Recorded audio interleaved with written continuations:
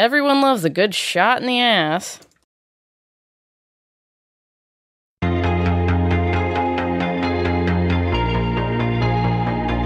You're listening to the only podcast in the universe where clothing is optional, but pot is not. Broadcasting from FEMA Region 7, it's Bowl After Bowl with your hosts, Lorian and Spencer.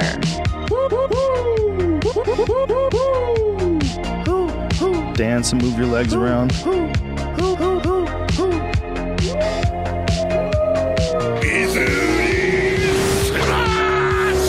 Dame DeLorean, Sir Spencer Wolf of Kansas City. Bowls and buds and bowls and bowls. That's why his body fell apart. It is on, folks. It is on. It is on. This is America, you dumb son of a bitch, okay?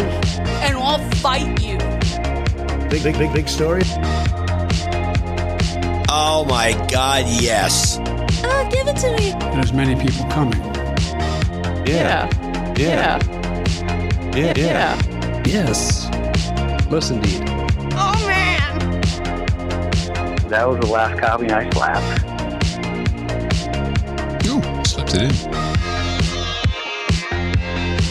in. Slipping in slaps. Right over the tracks. And coming to you live from FEMA Region 7. Where it is September 12th, 2023. You're listening to Bowl After Bowl, episode 269. I'm Sir Spencer Wolf of Kansas City. And I'm Dame DeLorean. And you are a bowler. Thank God for that. Thanks, God. Thanks, God. We appreciate you being here. Whether you're listening live at stream.bowlafterbowl.com or on the Mighty No Agenda stream, where we do appear each and every Tuesday night after DH Unplugged, or whether you're listening to this in the futuristic podcasting 2.0 apps on some other date that isn't right now while I'm talking, but yet still somehow is right now while I'm talking. Fuck, I love doing this. It's the greatest. There is a certain magic that is cast that I appreciate the shit out of. And, boy, it's weeks and months and years and nights like tonight that really drive it home. My note, I refuse to ever do more than one page of notes, but I had to write in the margins and take up all kinds of stuff because we just have so much to catch up on, talk about. We always start this show off with a little recap and saying something retarded like the significance of the passing of time and how much time it's been and how much busy it's been and how many things we've done. But this one just like knocked my dick in the dirt. It was a marathon week. It's been go and go and go, and it's still go, and we're going. But it's all good. Nobody gonna break my stride. Nobody gonna slow me down. Oh no. Because we got to keep on moving. That's right. Oh, man. So where do we begin? Well, I guess we got to begin right after... the last Bowl After Bowl. And after the last Bowl After Bowl, man. Because the very next day, a couple of things went down, but I suppose that Beers with Bitcoiners... Ah, yes. ...was the very next night. At the old Chicken and Pickle. It was a grand time. Always fun to hang out with the Bitcoiners. KC Bitcoiners is a really great group. Meetups.com is where you can find the meetups, and there's a link to that at kcbitcoiners.com, along with all of the info about our group and such. Just a really great group of people. And we got to bring the kids this time, and I went. You did go. It was awesome. Yeah, it was a lot of fun. We discussed the new accounting rules, which I'll break down in the cocaine shit stain later on. We also had a package arrive that day. Yes. From the great grand referee of arcading himself, Mr. Walter Day. What an absolute honor.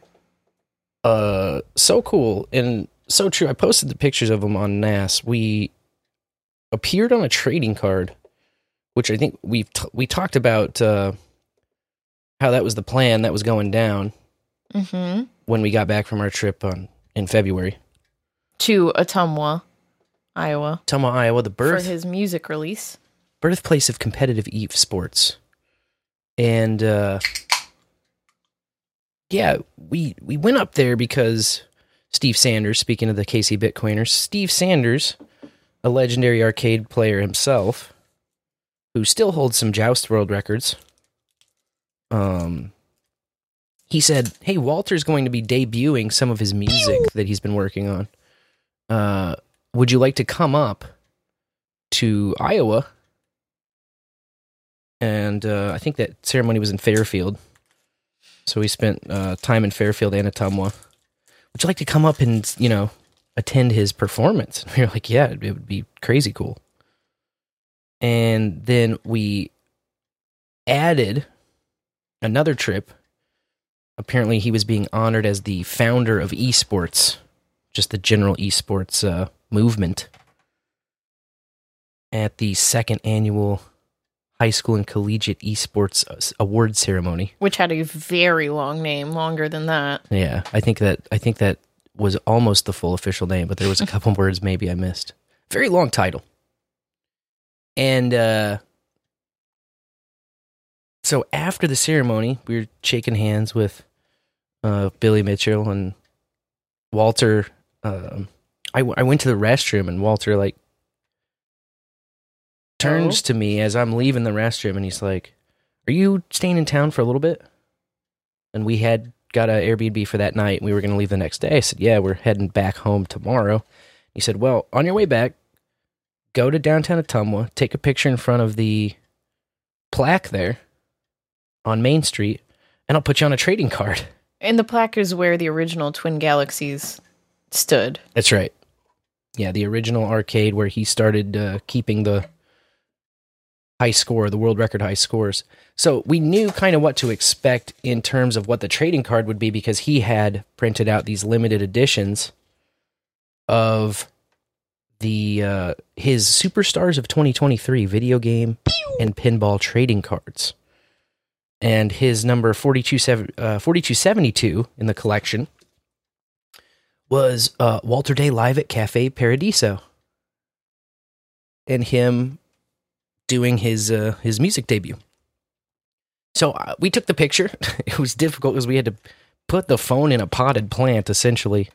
There was one person walking down the sidewalk, and I asked him a couple of times, "Hey, buddy, excuse me," but he either didn't hear me or just totally ignored me. He was talking to himself. He was muttering things, and he was kind of in his own zone. Yeah. Told him he don't care. But yeah, I found a flower pot and said, "Hey, maybe we can just move this." Ended up being a perfect shot. Yeah. So we get the perfect shot. Whole family is in it. You, me, and all 4 kids in front of the plaque. I sent that to Steve, who relayed that to Walter.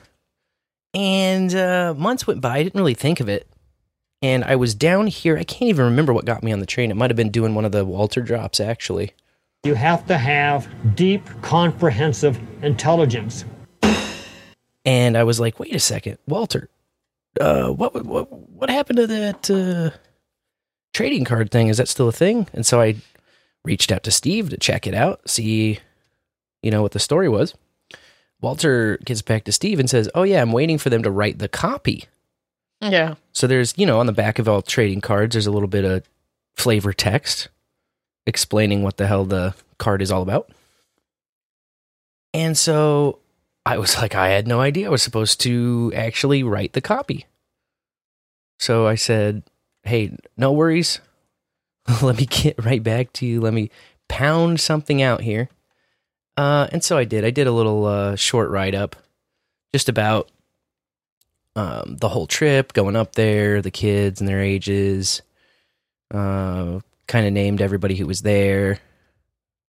Yeah, it was a nice reflection you put together.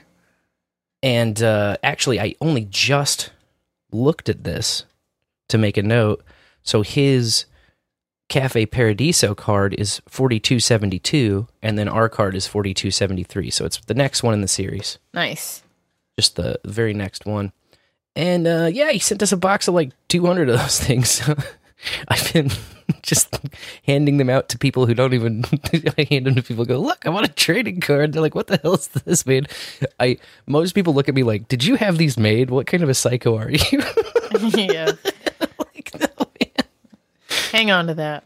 I have to say that my favorite reply about to that post by far was Sophistafunk. Oh my gosh. From Down Under, who said something to the effect of, your guys' life sounds like such made-up bullshit that not even half of it would pass as a believable pub story. Yeah. if it weren't for the mountains of evidence that comes along with all of the statements you make. I laughed out loud when I read that. Oh my god, and if I had the Mario Boobery coin, I would play it right now, because that's just how I feel. Do. Oh man. So that was fun. I got a big fat stack of those now. Mm-hmm. So if you want one, just get in contact with your address and we'll send you one. Let me know. Snail mail, baby. Let me know. If you want a piece of history, because otherwise they're going to just sit around my house and my kids will ruin them all. So. Oh, and bowlers who were in Uranus can expect one. Yeah. So. That's right. So that was a great grand time. They had a great goddamn time, as they say. It was. That was such fun mail. I know, it's just like... They had a great goddamn time. That was not what I expected on my 2023 bingo card. Meeting Billy Mitchell and Walter Day and Brian Koo and getting on one of Walter Day's trading cards. That was a lot of fun. Let's see. Crossing stuff out as I go. Otherwise, I'm going to forget some stuff. Then, I guess, next up would have had to have been the awesome, fantastic high-energy bowls with buds we had with Carolyn and Fletcher on Friday night. Yes. The OG buds. The OG buds. Yeah, the ones that started it all in every sense, because we did the first Bowls with Buds format with them, and they were instrumental in us even having an idea to interview people, because they did the Monday, Thursday kind of format back then. Yeah. And Thursday would be their interview show. Which was when we set up our studio. Exactly. Just for Hog Story. So if it weren't for John and Carolyn, there would not even be a bowl after 27. Yeah. It would have been just... lost to the sands of time. Lost and gone. And really, I was kind of reflecting on that earlier, because just the significant ways in which my life has improved after kind of going from overboard, not only from No Agenda, but from the activism stuff I used to get involved in, from a lot of personal things in my life. Like when I moved back to Kansas City, I was in a very dark place. It was a rough spot. Perhaps that's a fuller story for another time, but getting back into this community in particular and everything that's happened since then, just like reflecting back on it fully, there's really not any kind of words that I can put in to describe it all. And I just like, my hope and my goal is to just try and return the love and value I've received from everybody since then, because it just keeps growing and it keeps concentrating and it keeps expanding. And I think that if my soul doesn't explode by the end of the month, like, it's going to be incredible. It's going to be incredible. And there's still a lot to go. So Carolyn and Fletcher, we discussed their new music release. Everything is Lit. Yes. Which you have a couple tracks on. You have probably the most loved track on it, Lady of the Evening. Oh, and it was so fun, Fletcher pulling out the vocals that I sent him on that Bowls with Buds. Yeah, there's a real nice kind of breakdown and origin story of that song and some behind the scenes kind of vocal samples from that are really cool. And some teasers of things to come. Mm-hmm.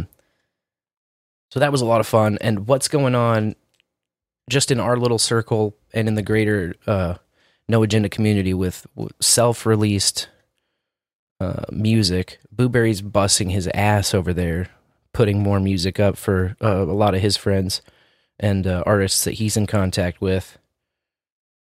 Boo busting nuts. Of course, Sir TJ the Wrathful, who we had a Bowls with Buds previously about. All of this stuff is just really fantastic, and it's reaching sort of this base level of excitement where now people are starting to get in just for the sheer gravity of it. Just for the sheer gravity of being pulled in.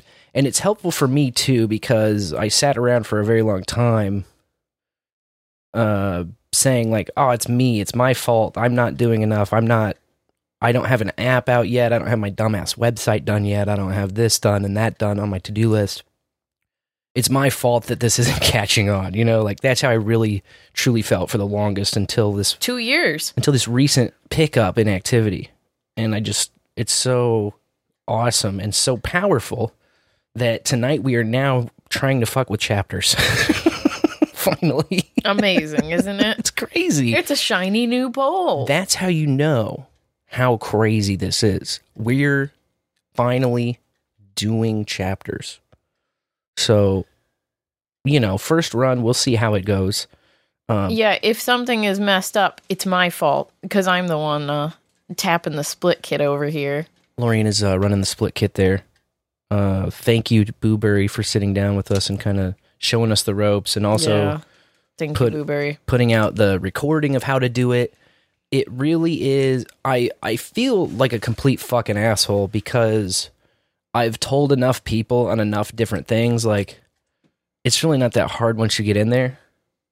And yet it still surprised me when I got in here to do chapters, and I was like, oh, that's all that's going on. Chapters are JSON objects that have 4 properties. That's what a chapter is. Thanks. Simple as. Now we know. What is a chapter? Oh, it's a JSON object with 4 properties. What? Why don't I have that? Because a fucking asshole I've been. Because you didn't get in the car and drive. Spence. I've been driving so many cars, like I need to just jump out of moving cars and into other moving cars. And that's right. That's what I'm doing now. And so that's why it kind of feels white knuckle grippy. That's why your soul is exploding. All of the scissors that are sticking out of my sides and my front and my back and my ankle. I can't even feel them anymore. It's all right. There's more to come. I can't even feel them anymore. Once you get one in the eye, I think that's the devastating blow right there. Right in my third eye. Oh, man. So, yes, Carolyn and Fletcher. That was an amazing time. I always want to remind bowlers, because it is the most important thing to remember, like our roots and where we came from and why we're in it. And Carolyn and Fletcher are the ultimate reason. Without them, it would be nothing. So we're always appreciative of them when they come on, and it's always a wonderful, lovely time. Jobless. While we were talking with them, my grandfather passed away in Des Moines. And so I didn't get the call when my dad called, but I did ring him after the show and the post-show.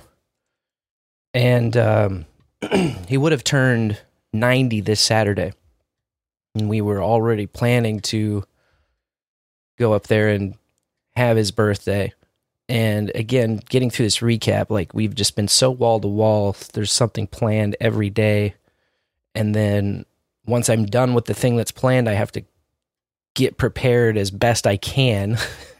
I've been flying by the seat of my fucking pants more than I ever have, which is saying something, because that's something I'm usually pretty good at anyway, and like how I roll. Mm-hmm. But it has just been on an extra level lately. And so this has been kind of a long time coming. My grandma passed in February of this year, and Grandpa was on hospice for a couple months leading up to it, and it was very touch and go. we knew this week that it was he was declining, and he kind of slipped out peacefully on Friday, surrounded by family. So we just crossed off birthday and put funeral on the calendar, and we're still going up the same day, and his services are the Saturday.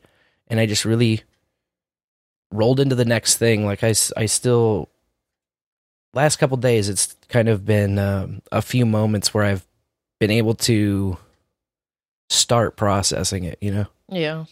Start giving it some of my attention.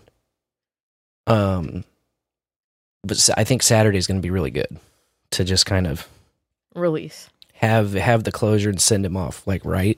Yeah. It really, the first spark was just seeing his full name printed on the obituary, because Spencer is his middle name. That's where my name comes from. So that's kind of the first real, like, cannonball that hit me, you know, like, ooh. Mm-hmm. Because he was such a high caliber man. I've never heard anybody say anything bad about my grandpa. And I've heard hundreds of people talk about him and tell stories about him, and obviously spent a lot of time with him ever since I was a baby. And, you know, even really awesome people, there's some people that are like, either they're in a jealousy thing or they just got something to say, you know, like, you usually hear something about people. I never heard even an eye roll at my grandpa being mentioned. Like, he was just such a positive guy. So it's like seeing his name, like, there's this weight of that to live up to, you know? Yeah, definitely. That man, even till the last day, he remembered every single kid's birthday. Oh, yeah, man. And we 10 of us grandkids and 15 great-grandkids. 15 great-grandkids. And the last time we saw him, we brought Sam to visit, and he was saying everyone's birthday. Oh, Asina, February 2nd, and Rayla, August 20th. I was like, come on, Grandpa, you can just let that part go, you know? I mean, he was definitely slipping into some late stages of dementia at the end, but he never forgot the birthdays, man. He was like it was amazing. Absolute steel trap with the birthdays. Mm-hmm. It was just like one of his superpowers. Mm-hmm. Yeah, that was awesome. What a guy. So he'll be sorely missed. I did get his photo from when he worked on the telephone company up on the wall in the bowl. His company, or his branch in Dubuque, Iowa, won an award in 1979 for Iowa's most improved splicing results.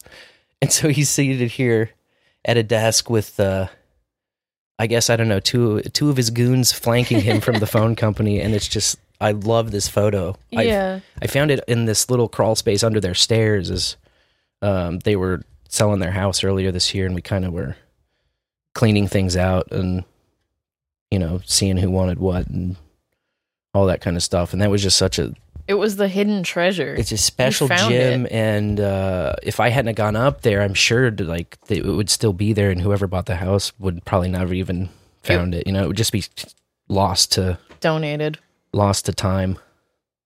Yeah. So that's a big time treasure for me. And you shared a picture of it in your memorial post on NOS earlier today. I did, and I've got a canooper going right now. What's the story with the canoopers? I don't know. I really tried to search it up. I don't even know how to spell canooper. I did my best in the post. But a canooper, as far as I can tell, is just slang for a cocktail. But for my grandpa, canooper was a lunchtime scotch and water, or, well, like an early evening scotch and water. You do scotch, water, and ice, and he never liked fancy scotch. Or, well, it's not that he never liked fancy scotch, it's that he never bought and kept fancy scotch on him. Johnny Walker Red mostly, but like down at the lake, he'd have Clan McGregor, you know, he'd just have the well scotch.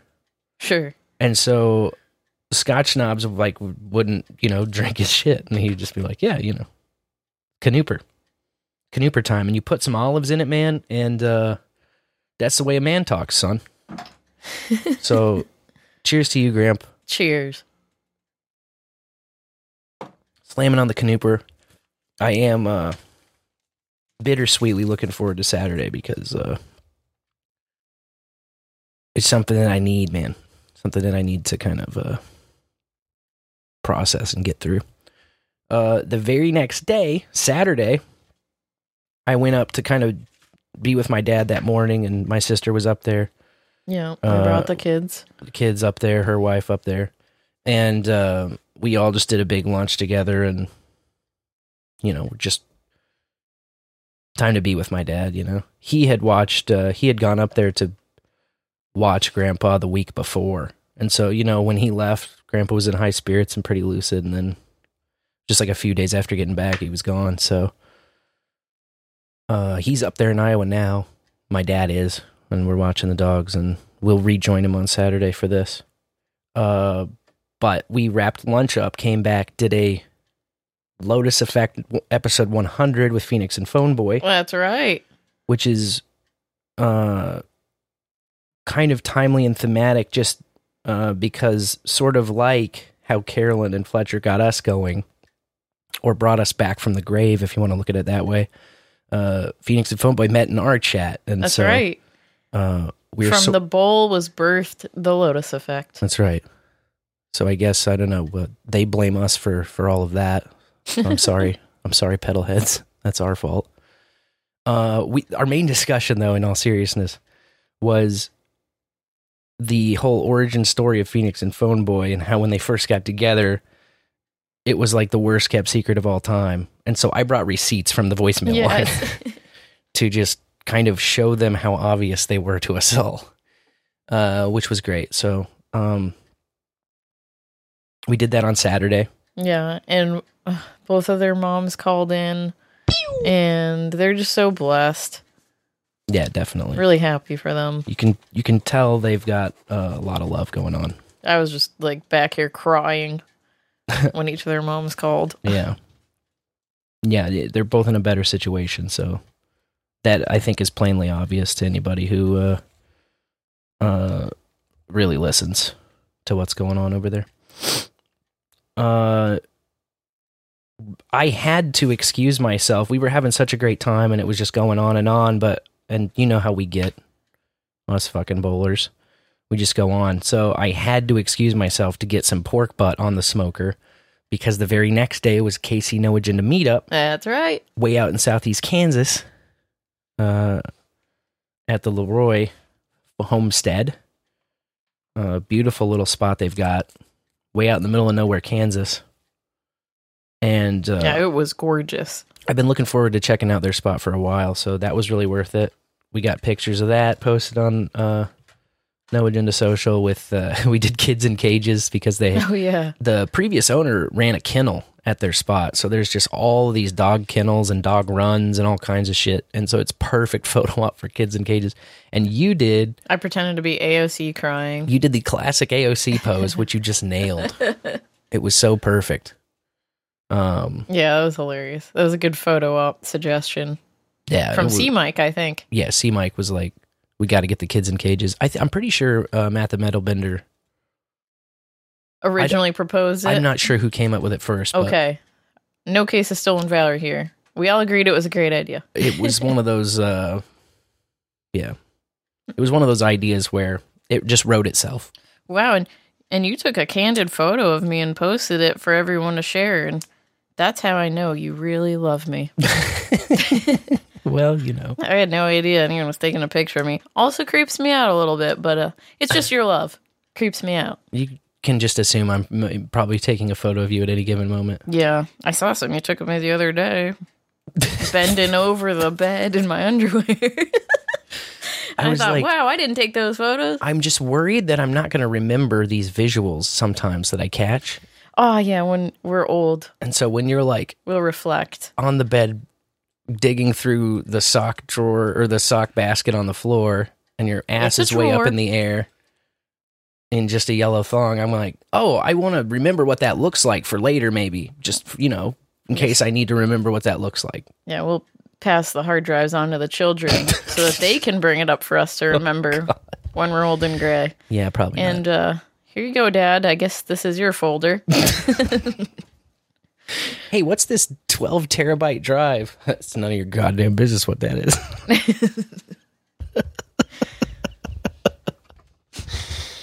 Oh, my God. Yeah. In my eyes. So that's what that looks like. So obviously, it's a view I never get. It's all about perspective, really, Yep. when you think about it. So there's that. Last night, Behind the Schemes had a iconic episode, 169, which is just a little wink and a flick of your third eye, you know? How God sometimes does that. He'll be like, you're on the right track, faggot. And that's what he says to me. Because God has a sense of humor. Well, there were 169 last night, and we're 269 tonight. Just back to back, you know, for no real reason or planning or anything, but just the digits, the numbers, man. Digits. They're talking all the time. It was a fire show. It was on 9/11. Hello. Yellow. And Lavish brought some excellent clips of some pre-9/11 talk show stuff that you absolutely have to check out. Prophetic. And then Booberry brought probably the most fucked up, demented Japanese game show I've heard of so far, and I've heard of a lot of them. Mm-hmm. But this one was really that extra level of demented. So it's worth checking out. BehindTheSchemes.com. And just change the E's in schemes to 3. Or badradio.live if you can't really think. And you'd rather just get there. Badradio.live will get you there too. There was some Denpa chat in the show, which got me listening to some Denpa music I forgot about after that. Like, triggered my brain. I feel fucking triggered. Freaking triggered, dude. Yeah, it's jarring, to say the least. Like, you can look up the artist Kana, Kana. She has some crazy music, and I love it. But the first time you hear it, your brain goes, what the heck is this? Yes.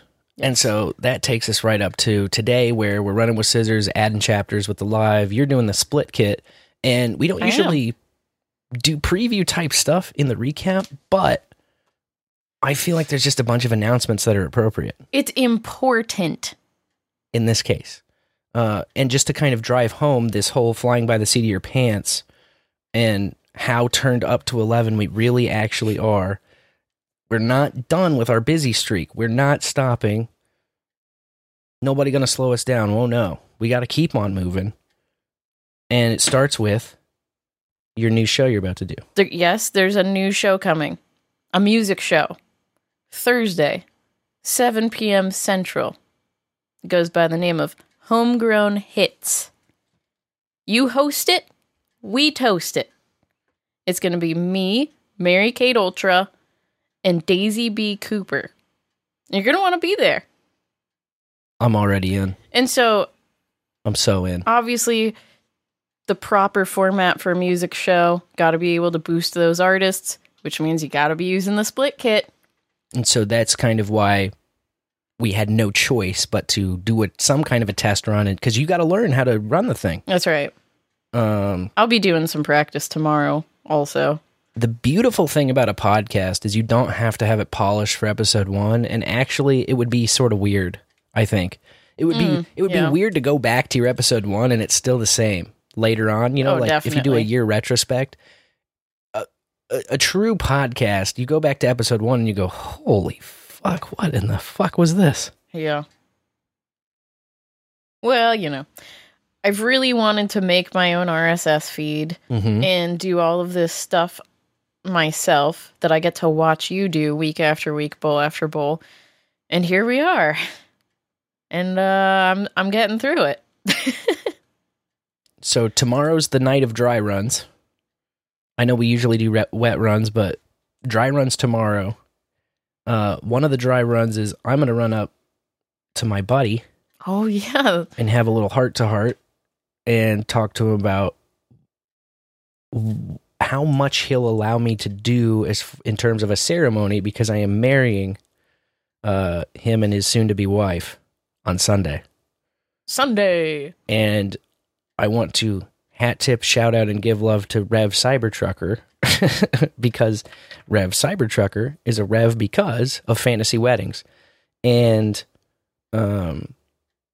I wanted my buddy to just go with the Rev, but my buddy was like trying to do something he wouldn't have to pay for at all. And I didn't want to I didn't want to make the Rev come do something that he wasn't going to get paid for. And so I was like, you know what? I also, I sold them their house as a realtor on my realtor license. And I was like, you know what? I'll just get ordained real quick and I will do it for you. I'll come up there and do the thing. And he's adamant about not wanting a ceremony, and there has to be some kind of bare minimum acknowledgement of what's going on, right? So you get a marriage license and you got 2 witnesses, and the witnesses have to witness something. Yeah. Right? It's more than just signing a document. So we're going to have that discussion tomorrow. I'll talk a little bit about, hey man, Church of the Latter-day Dude, by the way, which I know some of you out there are affiliated with. So blessings, brethren. The Dude abides. I'm very excited about this because it's always something that was in the back of my mind. And as far as Dudism goes, I actually do have an honorary degree in memology from Abide University, which is the only degree I hold after dropping out of Mizzou my junior year. So I'm already affiliated academically with Dudism, but now we're just making it spiritually official, and I couldn't be more excited about that. So Sunday is that. So 2 dry runs tomorrow night, 1 for the show Thursday, 1 for the wedding Sunday. Friday, I thought, hey, Friday, maybe I'll just be able to sit back, relax, and just not do anything. Sometimes I just need a day where I don't do anything. Me too. And it's not going to be this Friday, though. Friday was going to be that, but it turns out I entered some contest to win tickets to a rock show, and I accidentally won them. Yeah. And I was really about to be like, give it to somebody else, but then I was like, It's Rob Zombie and Alice Cooper. It's Rob Zombie and Alice Cooper. And Cooper's definitely on my bucket list of same. I need to see the guy at least once before I check out.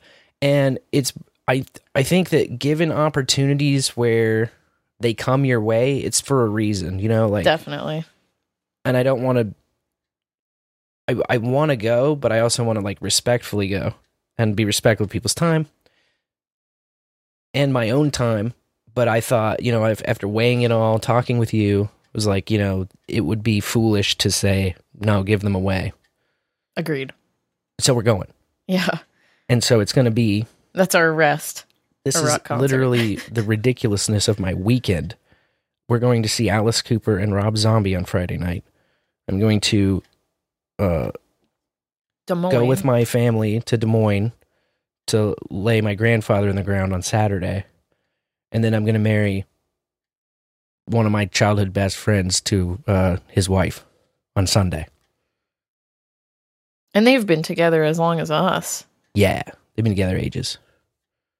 And they have very a daughter. Good friends. A daughter a year older than our oldest. So, yeah, great friends, great people. And this weekend, I mean, I thought last weekend was wall to wall, but now we've got even more going on. It's all right. Got to keep on moving. We're just going to lean into it and... That's right. And man, if you thought spooky season wasn't kicking off early this year, woo! So also, due to the nature of all of that, I don't anticipate another Bowls with Buds. Certainly not next week, but probably for the next 2 weeks. The next scheduled thing, I think it would be appropriate to announce now, which will be Sunday, October 1st. We will be following No Agenda with a Bowls with Buds live with Stephen Bell. All right, Stephen B. in the bowl. Which could not come at a greater time, especially with you launching this new music show. Yes, playing with the split kit. Using the split kit, kind of just getting deep into all of his tools that he's got out there. And I've got a lot of questions for him and a lot of like thanks to give him.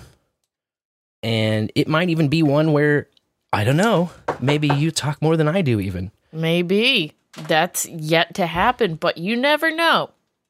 Can I repeat the date and time? Yes, it's Sunday, October 1st, right after No Agenda. So that's like around just after 4 p.m. Central, 5 p.m. Eastern, 3 p.m. Pacific-ish. They usually go a little bit after the 3 o'clock, 4 o'clock, whatever o'clock hour.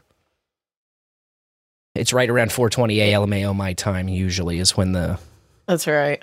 end of show mixes are playing. NetNet asks if Ministry is playing with Cooper and Rob Zombie Friday. I think they might be, actually. It's called Rock the Dot. And it's at the old Sandstone Amphitheater, which is called something else now. It starts with an A. Yep, Ministry is there, and also Filter. Neat. So that's the 4. Rob Zombie, Alice Cooper, Ministry, Filter. Rock the Dot.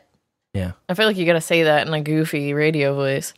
No, everybody around here, the rock and roll DJs all sound like this. Rock the Dot. Oh, yeah, that's right. And it's hard to tell the difference between one DJ to the other because we all got that same thing going on. We're at 98.9 The Rock, where we ride motorcycles and yell and smoke a lot of cigarettes. They really sound just like that. Yeah. All of them. There must be at least 6 of them. They typecast for DJs over there, so. man. They're like, dude, do you not have any vocal fry at all? You can't really be part of our system here, man.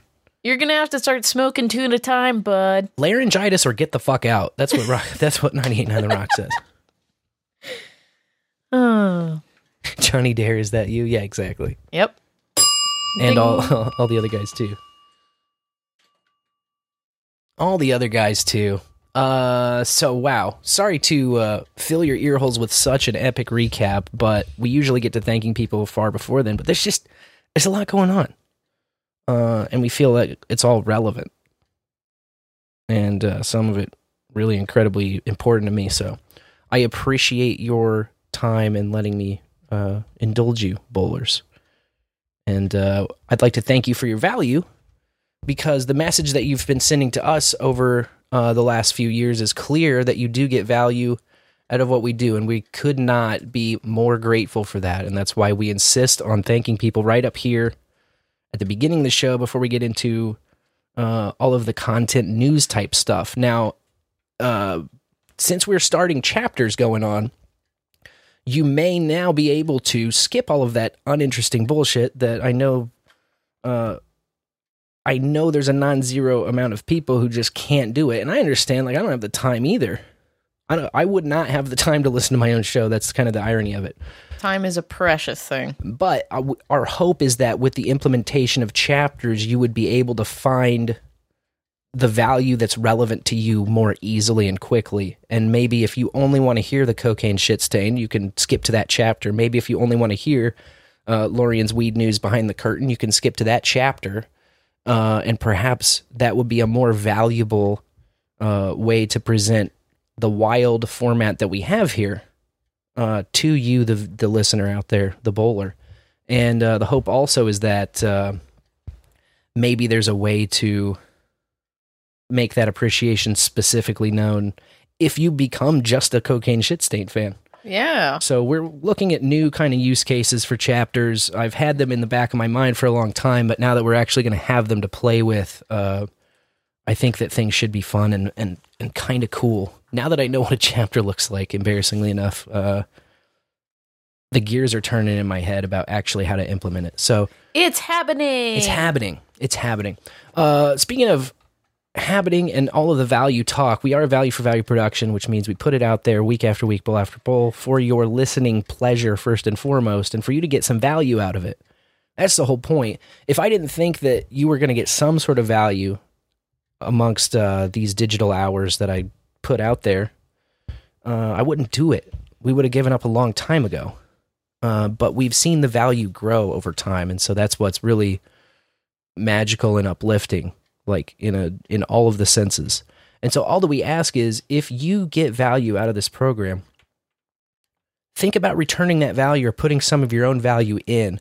It's more than just, I'm asking you for your money, because that's really not the purpose of it. It's really not the point. We're not in it for the money. I'm not in this for the money, Bowler. It's about a larger ideal of value. And we are just kind of relaying what we found, that when we started coming in and putting value into the community, more came out for us. And we just want you to have that same experience. And we know that a lot of bowlers are having that experience, like our friends over here who stuck some dollary bucks into the PayPal. I'm going to pull that up right now. This, by the way, is accessible at the bottom of every page right now at the old, soon-to-change bowlafterbowl.com. Ye old bowl. It's like our ongoing joke. I don't know if we'll have a running joke once I actually put the new website out. There was a clip last week that hurt you. Oh, yeah, that's right. The guy tried some... You're really turning the screws to my thumbs, which I appreciate, actually, because I need that kind of shit. Okay. Twist it in. We did get, just a little bit ago at 7:38 p.m., our time, a $33 value contribution from Sir Scandinavian. We very much appreciate you, Sir Scandinavian. Thank you, Sir Scandinavian. Such a sweet dude. And he leaves a note here. Keep on bowling. Grimerica needs a node, methinks. Everyone needs a node. Sir Scandinavian, he's been poking me to say, hey, Grimerica, the guys over there, hey, Darren needs to set up a node. And you're the guy to help him do it. You're the guy to walk him through. And you bowlers already know that I gave up the evangelism game a long time ago. But I am working on putting out some kind of hand-holding, walk me through videos for the music side of things, which I already have an RSS feed out and published that is a template. And I will put the link again in the show notes this week. Special thanks to Tunta, who is, I believe, the first person to use this template to publish some art. Because that's right. He dropped last night his new album. It's got 2 smacking tracks on it, White Triangles. Look up White Triangles in any of your favorite podcasting 2.0 apps. And I noticed that there is a split for the wolf in there. And so that's kind of my idea with this template. Like, I'm putting all of the tags that go into an album in the template. And the purpose of that is you can go to that XML feed, you can download it, and there is a version that's just clean with sample tags, and there's a version that has comments for every single tag explaining it and linking it to further documentation so that you can take your own MP3s, make your own node or your own wallet. There's a couple of wallet implementations if you're not fully ready to take the plunge and run your own node, although I recommend you do or plan to eventually. And you can self-publish your own music. And that's another kind of value for value service. I figure, you use that template. My split is a real split in there. So the comment just kind of says, hey, if you get value out of this feed, just leave the wolf split in there. And that's what Tunta did. So I really appreciate that very much. And I love that music. And you should go out and boost the White Triangles. Definitely. Documentation? What? I know, Cotton Gin. What? Special shouts out to Cotton Gin, by the way, who's in the chat, and he has the Split Kit Relay, which is a new bot that listens to your live Split Kit. Aw, new baby bot. And it displays the live chapters into your IRC chat as you switch them. And he has put together thorough documentation that makes me wonder if he really even is a developer, because it's just so straightforward and thorough. Thorough. It's how I feel when I try to make documentation for something I've written, except for I write more of the docs than I even write of the program, and then I don't have a program to actually put docs to, so that's why I'm not a real developer.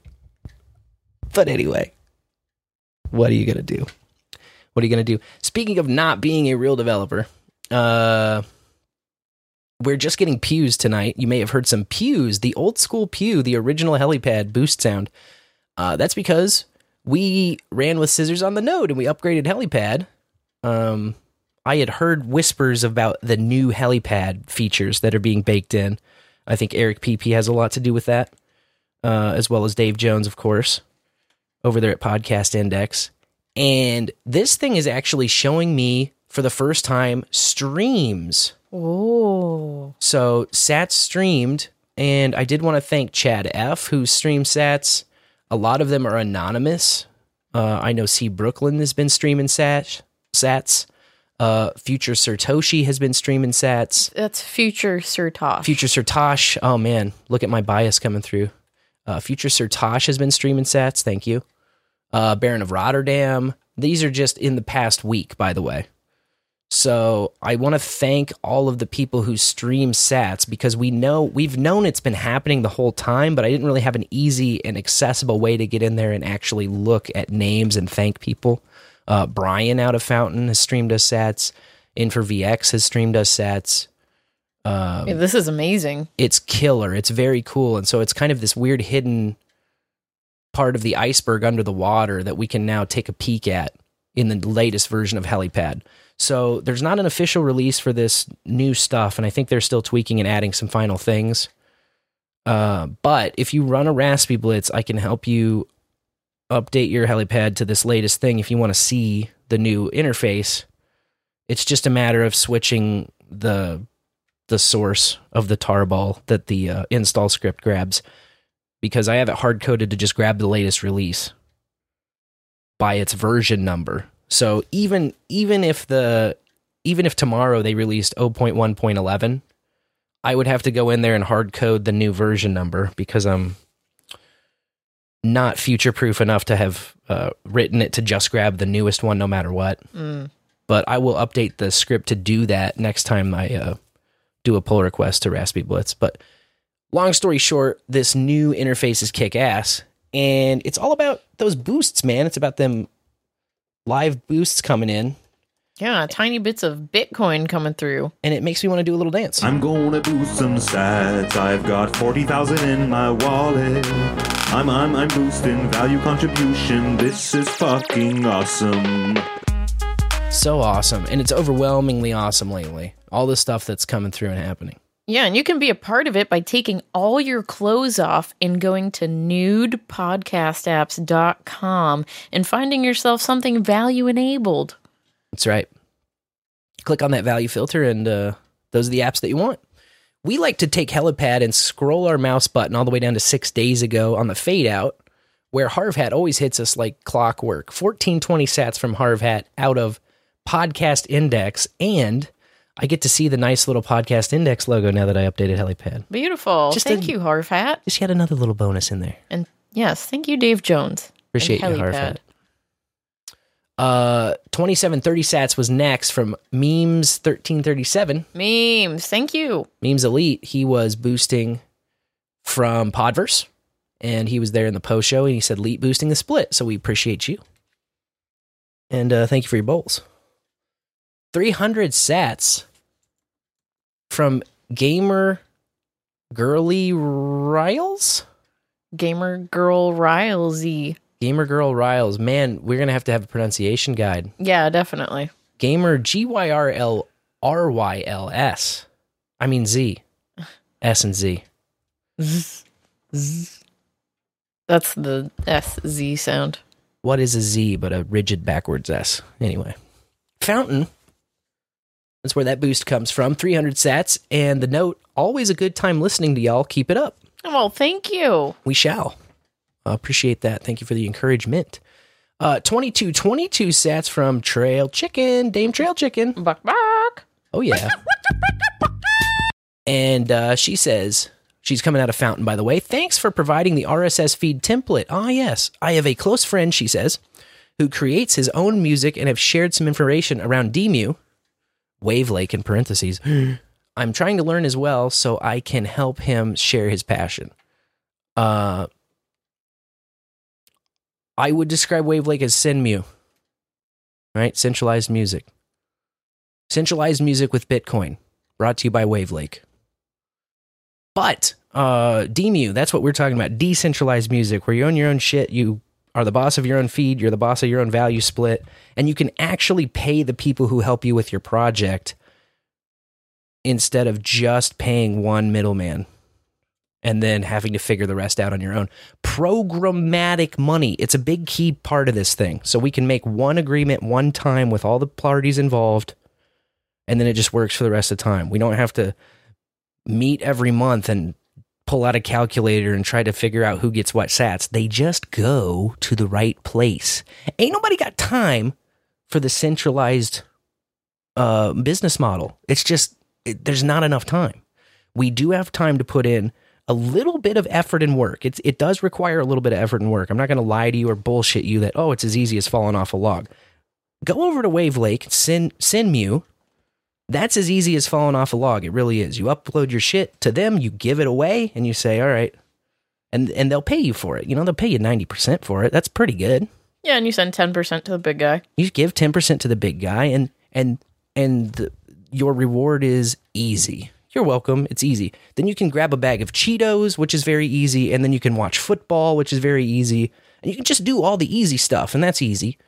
Or you can get radically self-hosted, and you can go independent. You can be the captain of your own ship, which I think you know what side the bowlers fall on. And I appreciate this message and this Boost Trail Chicken, because this is just catching absolute fire right now. It's a big time for it, and so couldn't be more excited for everything that's happening in the space. And I will put a link to the RSS feed template in the notes tonight, again, in the show notes.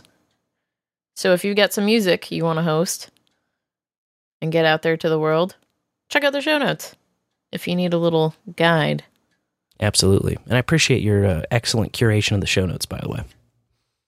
Anytime. And I also appreciate you stepping up in a big way just with this newer technology we're adding.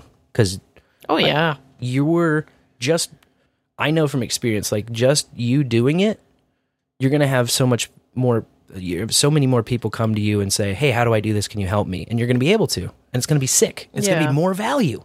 I won't have to say, oh, wait, let me consult the dong of knowledge over here. You'll send them my way. Yeah. More for you to do. You'll finally stop sending them my way, and you'll be like, oh, yeah, just do this. Yep. It's going to be killer. It is. I'm ecstatic.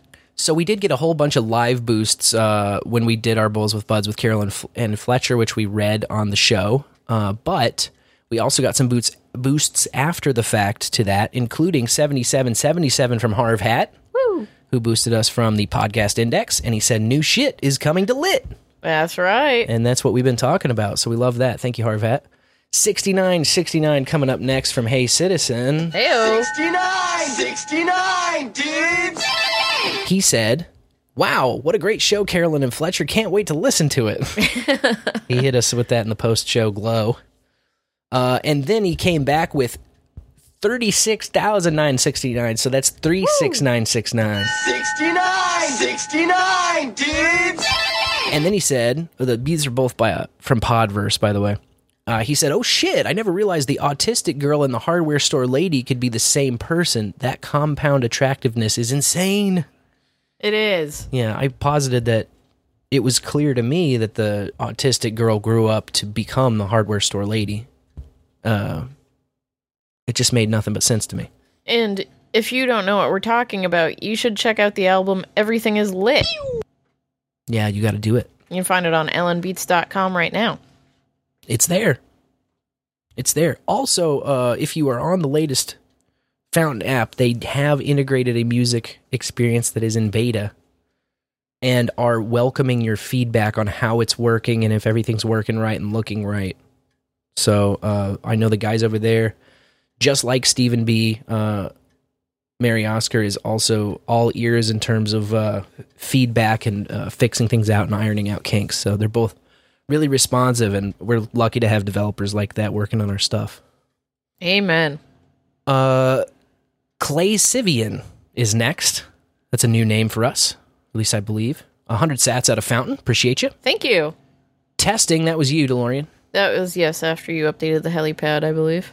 20,000 sats from the dearest Mary-Kate Ultra. Woo! Thanks, Mary-Kate. Out of Fountain. She was boosting that Bowls with Buds, and she said, placing this episode in my personal National Recording Registry for being culturally, historically, and aesthetically significant. Aw, shucks. It was a great episode. A great bowl was had. Yeah, absolutely. Lots of fun. 4269 came in from Harv Hat. That's how you know that we fired up the live item and we pinged the ping, however you want to say it. You pod. I'm just a JavaScript guy, so I don't really know how to fucking say things. Why are you trying to say those words? We appreciate that. He's boosting from the podcast index, by the way. Also boosting from the podcast index is your man, the Dirty Jersey Whore. Thank you, DJW. I'm just trying to take a little beat here because I keep trying to jam S's in words that don't have S's in them, and I apologize for that. The lips, the teeth, the tip of the tongue. Thank you. He says, test, which all have S's in them. I very much appreciate that content of the boost, sir. I will ding the bell for you. It worked, by the way. Yeah, test received. 1976. Next up, he decided to add a 0 and go over to Podverse. 19,760 sats from your man, the Dirty Jersey Whore. Woo, thank you. He says, out of Podverse, give me some more of that cocaine. You know, that cocaine shit stain. Y'all be good. I got some lined up right after this, I promise. I usually am into it by now. We've already been going an hour, so keep riding that train high on shit stain. 11,821 sats is next up, and that is an extended Missouri Smash boost from our brother down south. The one and only Reverend Dr. Pfeiffer. Pfeiffer, thank you. And he says, in the bowl with that Missouri Thunder strain. Oh, yeah. Oh, nice. Oh, yeah. I was wondering what that smell was. That makes nothing but sense. Next up, she's back at it. 69, dudes! It's Mary-Kate Ultra. Woo. With a 6969. Out of Fountain, she said, I need to trade some cards. Hell yeah. Rest assured, we've got some cards on their way to you. That's right. They are coming to you, boo. Something that just occurred to me is that Helipad is now loading up the same BoostBot emoji system for the numbers. Like if you boost 6969, you get 2 lip emojis. 2 mouths. Yeah. They've added that to Helipad. That's so fantastic. That's awesome. There's so many cool little Easter eggs in Helipad right now. Fountain boost next. 13,332 sats from Booley Steed. Booley. Around here, she's known as Bowley Steed. That's right. Thank you. And she says, out of Fountain, if I didn't say that, I'm going to boost some sats. I've got some in my wallet. And then she's got the treble clef there for the emoji. And then she says, this is bowling awesome. Yeah. Bowling amount awesome. So yeah, she's getting up and wiggling around to that fantastic jam that Hey Citizen had sent us. So always remember. Dance and move your legs around. Gotta stay limber, baby. That's right. Next up, hold on to your butts, because it's 100,000 sats from Clip Custodian. Whoa! What? Bings! Thank you, Clip Custodian. What? I'm a supporter of human beings! Absolutely, thank you. No note, just the boost out of CurioCaster on the live tag. Very much appreciated, sir. Yeah, thank you. Appreciate you. 20,000 sats next from Ned out of Fountain. Ned. Appreciate you very much, brother. He said, just tuned in. Sorry to hear about your grandpa. Blessings to you and your family at this tough time. I appreciate that very much. And also want to just thank everybody who's been reaching out on NOS too. It's like I've talked to some people publicly and privately who are going through some similar stuff at a similar time. And so it's kind of nice to have people who are there and they get it and just have a positive place to interact with people in, you know? Yeah. It's genuine. It's not like fake bullshit, and it's not, I don't know, man. It's just something that I appreciate. It's touching. It's value. It's another piece of the value thing that I can't explain to these pencil-necked accountants. 2730 Sats is next. From Memes Leet. Woo! He's back. He's from Podverse. He says, in the bowl, Leet boosting the split, keep calm and bowl on. All right. Calmer than you are, dude. It's probably true. 8888 is next from the lovely Booberry. Boobs, thank you. Who, along with Lavish, had an absolute home run night, Grand Slam night last night, over there at Behind the Schemes. 8888 Sats is what he laid down out of Podverse. And what does he say? He says, and this you can take to the motherfucking bank. For anyone that's wanting to get some music uploaded, I'll host it for 3% split, cut between Music Side Project, BoostBot, and myself. So he's taken 1. Music Side Project's taken 1. BoostBot's taken 1. More like 97% for the big guy. That's you. You're the big guy. Yeah. I have 2 more albums from Fresh Faces queued up to upload soon. Ooh. This is another guy that never stops. So game recognize game, and we recognize Booberry. The Mothman never sleeps. Absolutely not. Because, you know, at night they turn the lamps on. It's true, yeah. And then the Mothman cometh, and cometh again. Yeah. You wonder why that weird hazy film is on all the lamps when you wake up in the morning. Well, we don't have to wonder. We know. I don't wonder. That's right. Oh, and I know that you were wondering when we'd get to the end of the boost line. Well, we just did. We thank you so much, Bowlers. Our hearts runneth over, for real.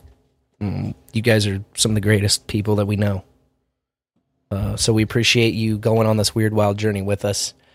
And just to keep it extra weird and extra wild. Sorry, I didn't mean to cut you off. Well, I was just going to say, there's, as we already previewed, there's lots of ways to contribute value. Yes, thank you. And simplest of all, you can pass the bowl to someone you think might enjoy it. But you can also make art. Like tonight, we're using some art from Fletcher.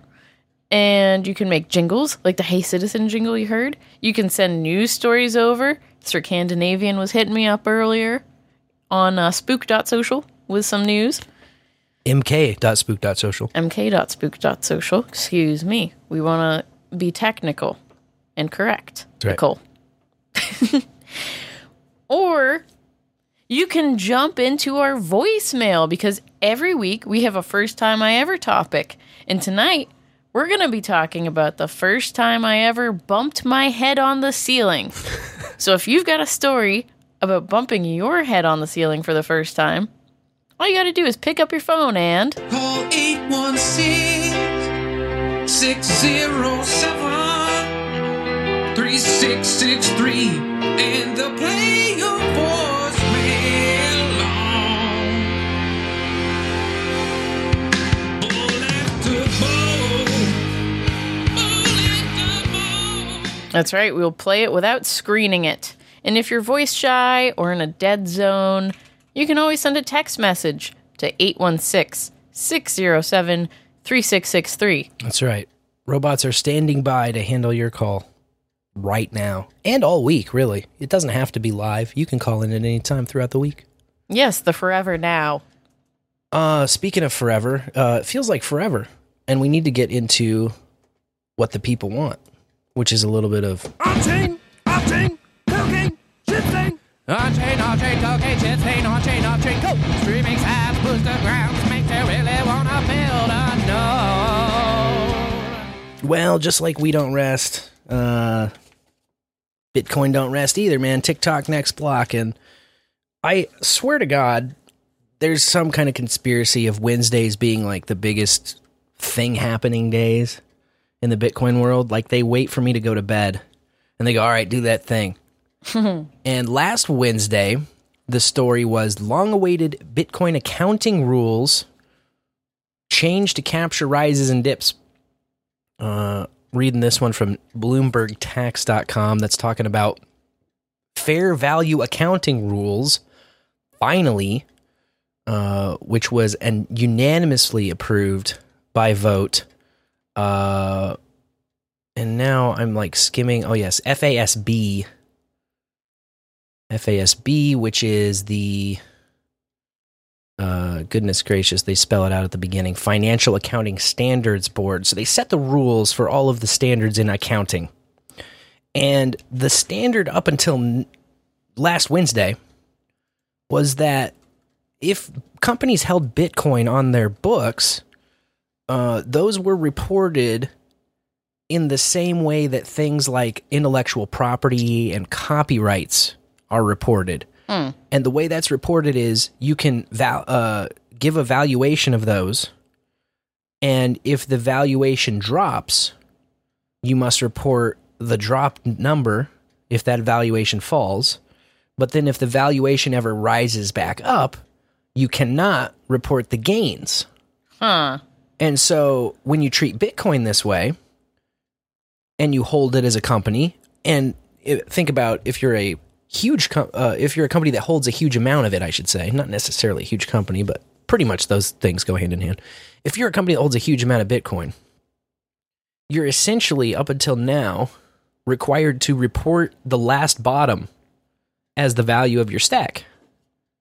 So if you're MicroStrategies, or if you're Tesla, if you're one of these other companies that holds a bunch of Bitcoin on your books, all of that Bitcoin since, last fall, or whenever the last bottom was, had to have been valued at like $16K when that price hit the lowest. Right. Wow. So everybody's walking around now with Bitcoin that's at, I don't know, 25, 26. Who keeps track of the damn number? People that are losing money keep track of the number. Now it's up about $10,000 from that, but you can't report that you have $10,000 per Bitcoin more on your books. It's still at that old valuation, the bottom, whatever the last bottom was. Wow. Completely retarded. But finally, Financial Accounting Standards Board has adopted fair value reporting, which, like, I don't understand how the accountants are worth their salt if they don't go for that from the beginning. It doesn't make any sense any other way. So this is really helpful for all the companies that hold Bitcoin balance sheets, because now they can report a balance sheet that accurately reflects the value they're holding. You're talking about $10,000 per Bitcoin multiplied by however many Bitcoin you hold, and a lot of these companies hold hundreds and sometimes thousands of them. There's a lot. So, yeah, that's going to be a big boon, I think, for companies that hold Bitcoin and also Bitcoin itself. They've been rejecting, by the way, requests all the way back to 2017 to write these rules for Bitcoin. Their argument every time was that too few companies use Bitcoin in a material way. But the board changed its tune, according to this article, once major companies like Tesla and MicroStrategy started investing in Bitcoin. So that's good news. I think that's a welcome move, and really just a common sense move, like something that should have been done from the start, in my opinion. Definitely. But what do I know? I'm just an idiot in his basement. Here's maybe good news for El Salvador and for education. El Salvador to introduce the Bitcoin education in schools by 2024. So next year, nice. I'm going to teach about Bitcoin in their public schools. Good for them. It seems a little weird to teach you something that you're actually going to, I don't know, it might be relevant to your life in the public education system. I think that's not really the point. But El Salvador likes to do things weird, so kudos to them. I think there should be more of this, and I also predict there will not be more of this.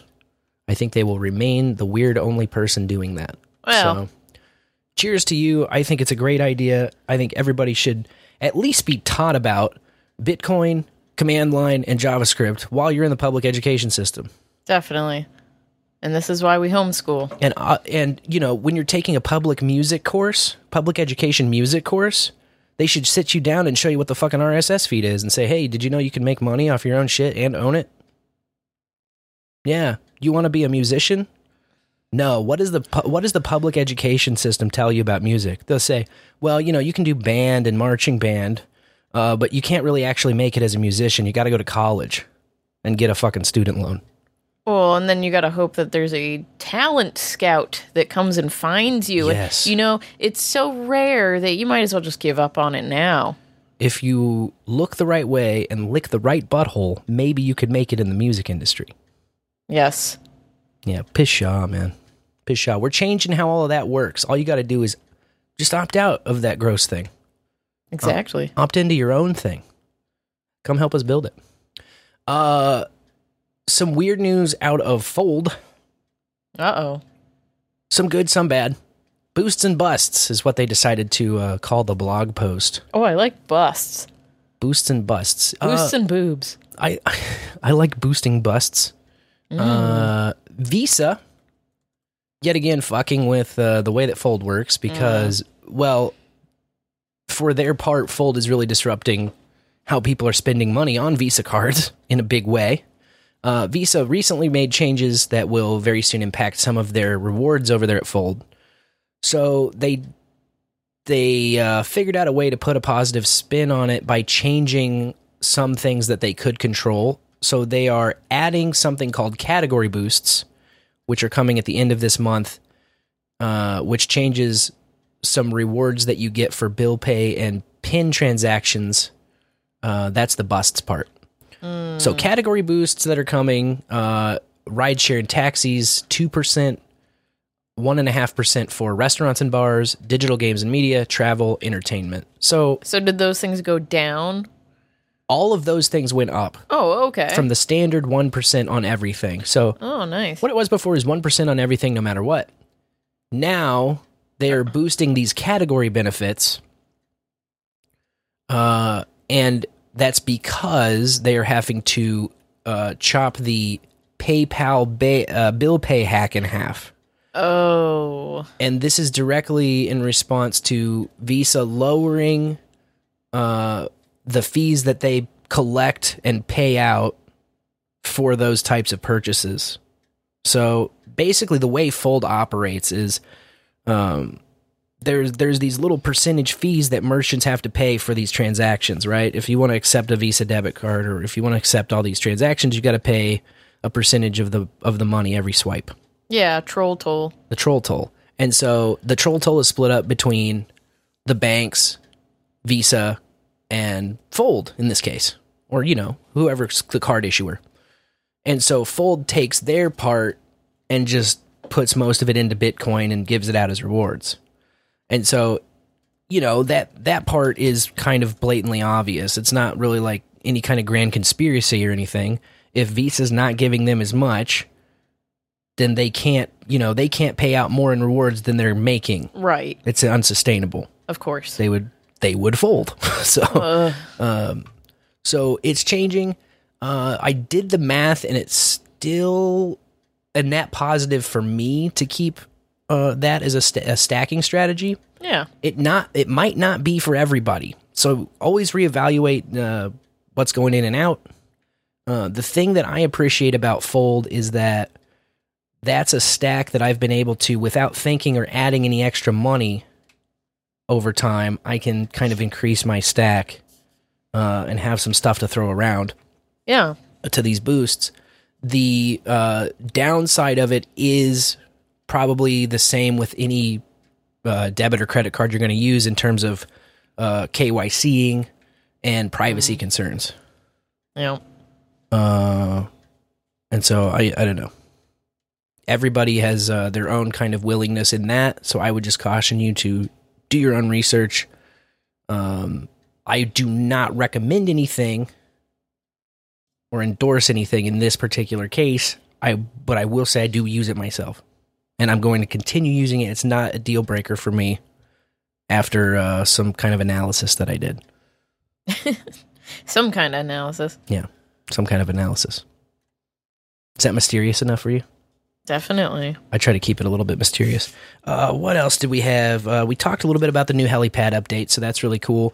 It's still 0.1.10, but now we have as far as I can tell, we've got the emojis coming through for certain special numbers, the numerology emojis. We've got a streams tab where you can see the sats streamed, not just the boosts, which is really pretty cool. And then we've also got a podcast index logo. And I think they're adding a couple more things, but I haven't dove into the discussion yet on it. Very cool. Very legal. Very cool. Very cool. The latest thing that everybody's been talking about, it was a very interesting discussion. In fact, it was kind of popping off in the Casey Bitcoiners chat. Oh boy. Just days ago, there was an enormous overpaid fee. Oh, I saw that. It was like a fat-fingered situation. And I wrote it down, but now I need to kind of pull up some sources so that I can send you from the show notes. But really just to kind of cut to the chase, basically somebody paid about 50,000 times what a regular minimum fee would have been for that particular block to get into the block. And so what happens is when people make on-chain transactions, they have to pay a mining fee to the miners who mine the block. The mining fee is essentially an open auction that's running all the time, and you can check out mempool.space or other blockchain or other mempool explorers, I should say specifically, to kind of gauge what's going on right now. Like, for instance, if you want to get into the next block, which will be block 807-430, which is not going to be solved until, who knows, random time, right? It's all random. Right. If you want to get into that block, you got to pay at least 14 sats per virtual byte. So the way the fee is calculated, it's a fee per virtual byte, which takes that rate times however large your transaction is. So the more space you take up in that block, the more you have to pay overall.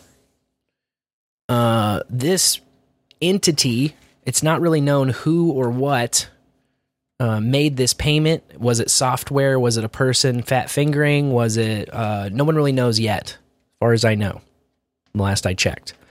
But they paid 50,000 times too much. And essentially they ended up paying all of that to the mining pool. And the mining pool that mined the block was F2 Pool, a pool that a lot of Bitcoin hardliners do not like, probably for KYC reasons or other reasons. I don't really know. I have almost no knowledge of mining other than Slush Pool, which is now called Brains Pool, which is kind of the pleb open source pool, for lack of a better explanation, just like the TLDR on it. The fee that was paid was almost 20 Bitcoin. Jesus. The transaction that was sent was about 7.4 million sats, which is about $200. Wow. So it's one of the highest fees to date when measured in fiat terms, in dollar terms. Definitely. Essentially, what we're talking about is they paid $500,000 oh my gosh. worth of Bitcoin to send about $200 worth of Bitcoin. Okay? Yeah. Big lie. So it's not really clear who made the transaction. Jameson Lopp over there from Casa said it was most likely a payment processor because he was looking through and doing kind of his own back-of-the-napkin chain analysis on it. And he said that probably the most likely scenario is some kind of an exchange or payment processor with buggy software. And his reasoning behind that is they've received over 60,000 transactions and sent 60,000 transactions from the same address, which in and of itself is bad practice, and probably calculated their change output incorrectly. However you slice it, though, this is kind of an oops mistake. Definitely. And so the pool manager, F2 Pool's co-founder and administrator Chung Wang on Twitter... Everybody Wang Chun tonight. Chun Wang, great Chun name. Wang tonight. Said he's going to put these 20 Bitcoin on hold for now to be redistributed to miners if nobody comes to claim it after 3 days, which set everybody on all kinds of different hot takes. And honestly, this is kind of why I'm on the outside social circle of the Bitcoin hardcore people, is some of these guys are just walking memes who can't possibly actually believe some of the stuff that comes out of their mouth. And so I heard arguments that this was some kind of psyop, right? And that F2 Pool giving this money back would be stealing. Huh. And it's stealing from the miners is the justification. And so I really, this was fascinating to me. I think it's fascinating just on its face level without that kind of argument, because definitely it introduces a huge kind of quandary on 3 different levels. You've got the legal quagmire, you've got the ethical/moral dilemma, and you've got the Bitcoin protocol dilemma. Now, luckily for code and Bitcoin, that one's black and white. That one is very easy. No nuance whatsoever there. In the Bitcoin protocol, the Coinbase transaction is already sent to the miner that mined that block, and that UTXO has been spent and is now a UTXO somewhere else, and somebody has the private key to that 20 Bitcoin. Yes. I would assume that Chan Wang has at least one key, or has voting rights to at least one key if there are multiple keys associated with the UTXO that could spend this particular almost 20 Bitcoin. So, as far as Bitcoin's concerned, that's the true and rightful and only owner, and everybody else can pound sand. He has it now, he's got the key, he's got the cheese, everybody else, tough shit. Yeah. There's not a judge's order that can change that. There's not a government on Earth that can change that. That's just what the code says. So that's easy enough. The legal situation is probably the murkiest, because in order to solve that, you would have to know what F2 Pool's user agreements are. You'd have to know what everybody agreed to when they signed up for the pool, all of that kind of stuff. You'd have to know a lot of different local and state jurisdiction laws. That is one that only lawyers know, right? Sure. But in the legal quagmire, we use judges and juries to sort that shit out. And what that would result in is maybe, let's say, a judge and or a jury come to the decision that this 20 Bitcoin should go X place, right? Well, They could say that, and then as far as the Bitcoin protocol says, you would have to get that person still to fully agree and sign a transaction to send it to X place that the judge said. Now, there are other ways of compelling somebody to do something if they refuse to, but as far as the Bitcoin itself is concerned, it's not going to move unless somebody signs that transaction with the private key. End of story. Right. So they would have to resort to other measures for somebody who is uncooperative with that Bitcoin. Something like imprisonment, wage garnishment, forfeiture, seizure of property, things of that nasty nature. But as far as the Bitcoin goes, you're basically going to have to ask rather than force anybody to do anything.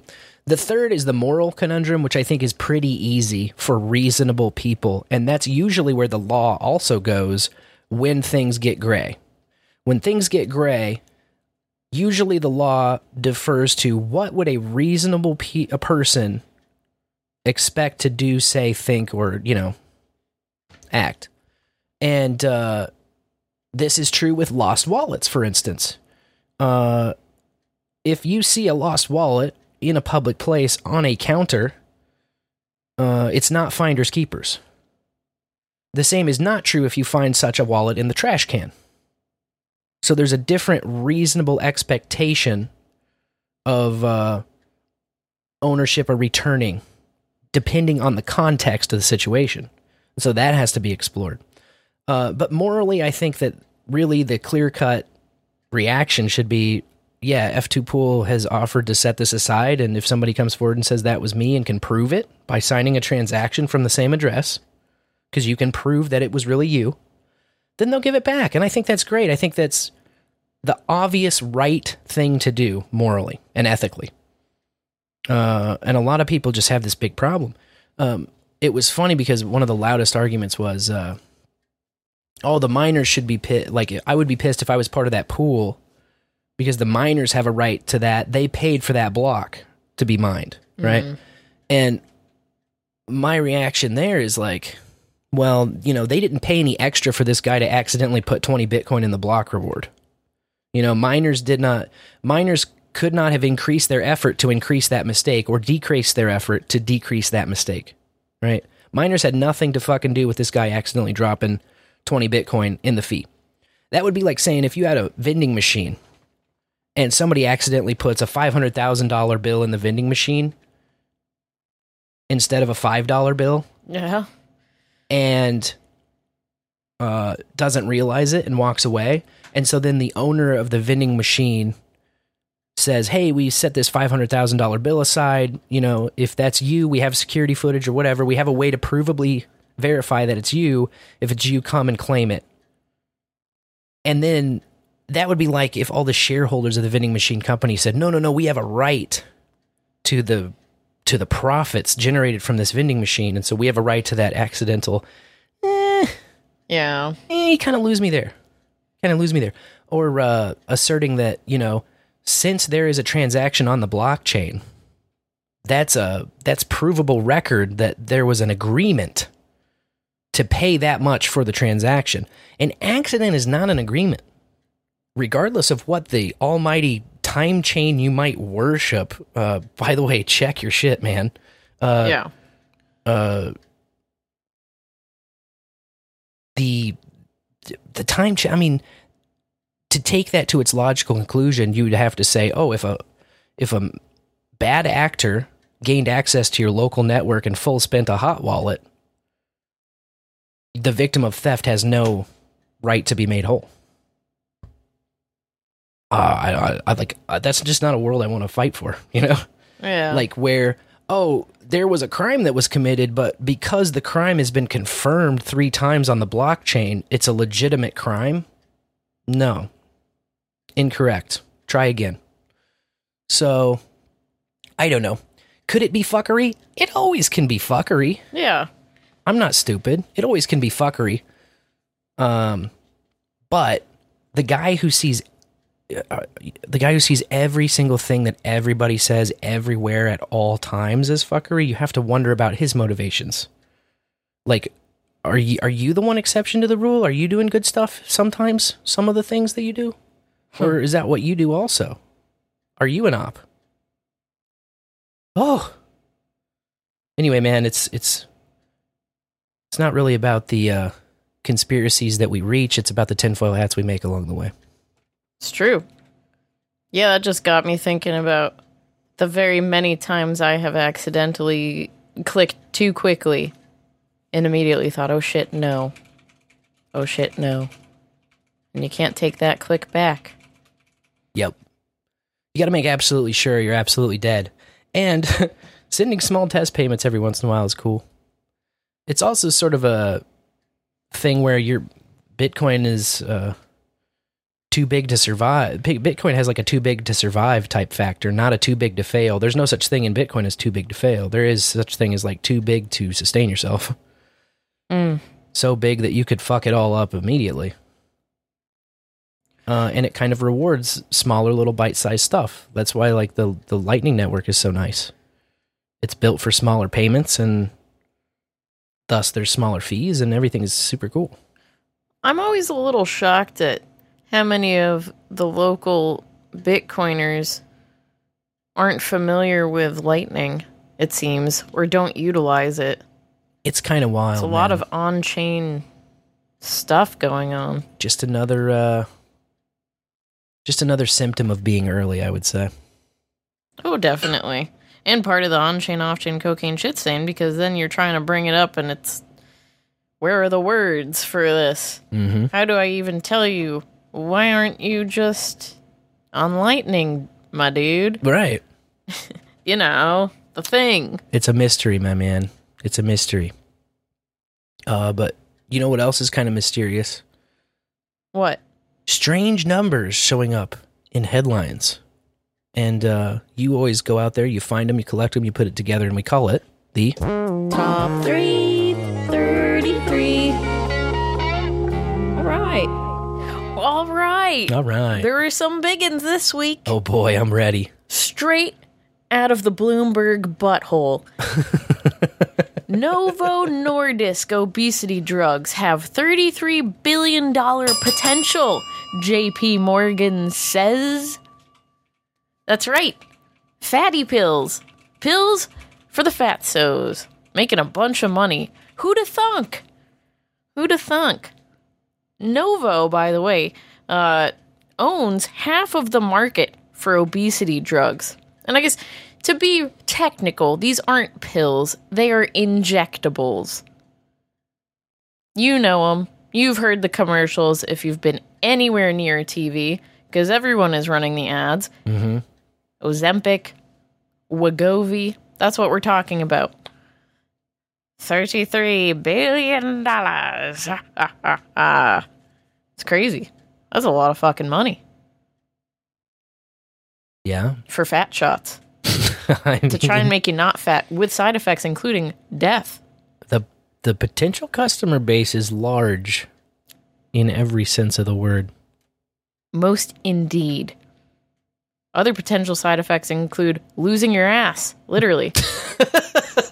And diarrhea. God damn it. Crazy. No, thank you. No. I think I'll just focus on diet and exercise. I know. Crazy cuckoo over here wearing my tinfoil hat. Yeah, and then but when I'm shit start really there. hits the fan, plant medicines. That's right. Shit has already hit the fan, my friend. I have already been on the plant medicines train because too much of the stuff they sell you makes me sick. Mm-hmm. Rashes, nausea, all that stuff. I don't want it. If it's not going to make me feel better, or I'm going to trade one symptom for another, I'm just not interested. I'll suffer through the pain, thank you very much. Oh, someone else is suffering through the pain. Uh-oh. Signature Bank. They closed back in March. Oof. I remember. And now, from Reuters, comes the headline. Buyers sought for Signature Bank's $33 billion commercial real estate portfolio. Damn. Yeah, lots of multifamily properties, mostly in New York City. Some money to be had there, my man. It would seem. If you are interested in investing upwards of $33 billion. Yeah, I hear New York housing is just going up, man. That's really where you want to be. Everything's going up. Everything. It's wild. Yeah. And my final story for the top 333 segment tonight comes from France, where French President Macron went to Bangladesh for the first time after 33 years.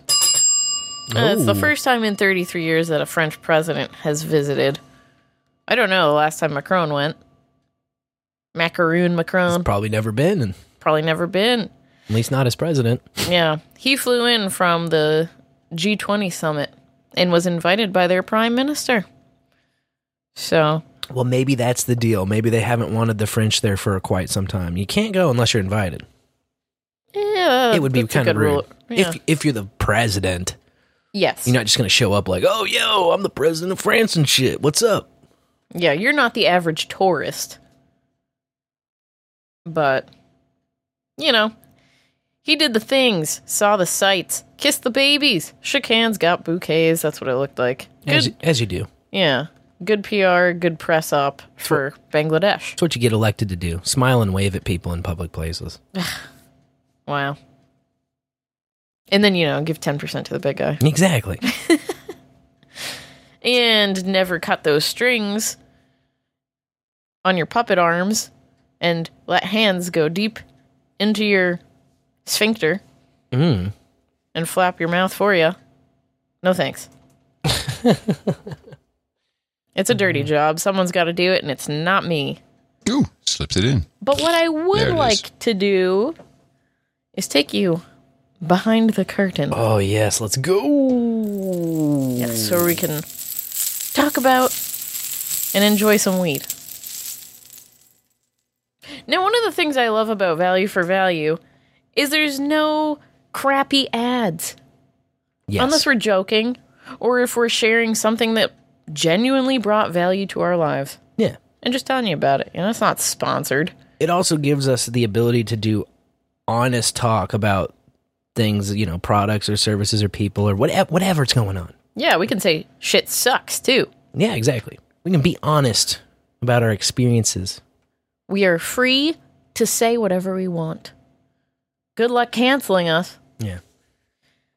Oh, but anyway, a big hubbub this week because the first ever weed advertisement landed on Spotify. Oh, boy. From Cresco Labs. Big fish out there, Yeah. Big fish. So now you get on Spotify and they're telling you, smoke weed every day. Who would have known? Yeah, but specifically buy it from one person, Oh, yeah. and there's probably data to back it up and numbers. Smoke Cresco weed. So many numbers. Big marijuana. Big marijuana. Got to print it on your glass jar in big letters. Marijuana. Marijuana. Goofy. And it's all numbers of these people. I'm not a robot. Numbers don't usually mean that much to me. Oh, they're all into the numbers, man. Not even a magic number. How many clicks per nug you getting, man? Exactly. They're talking about the users and subscribers and... Oh, boy. Just shoving it in. Shoving it into those ear holes. Here at Dude Man Dispensary, we're getting 24 sniffs per minute. That's right.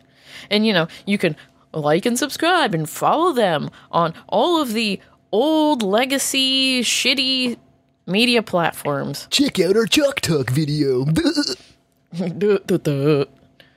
Yeah, exactly. I don't know. I don't know nothing. But I do know I don't want to listen to ads.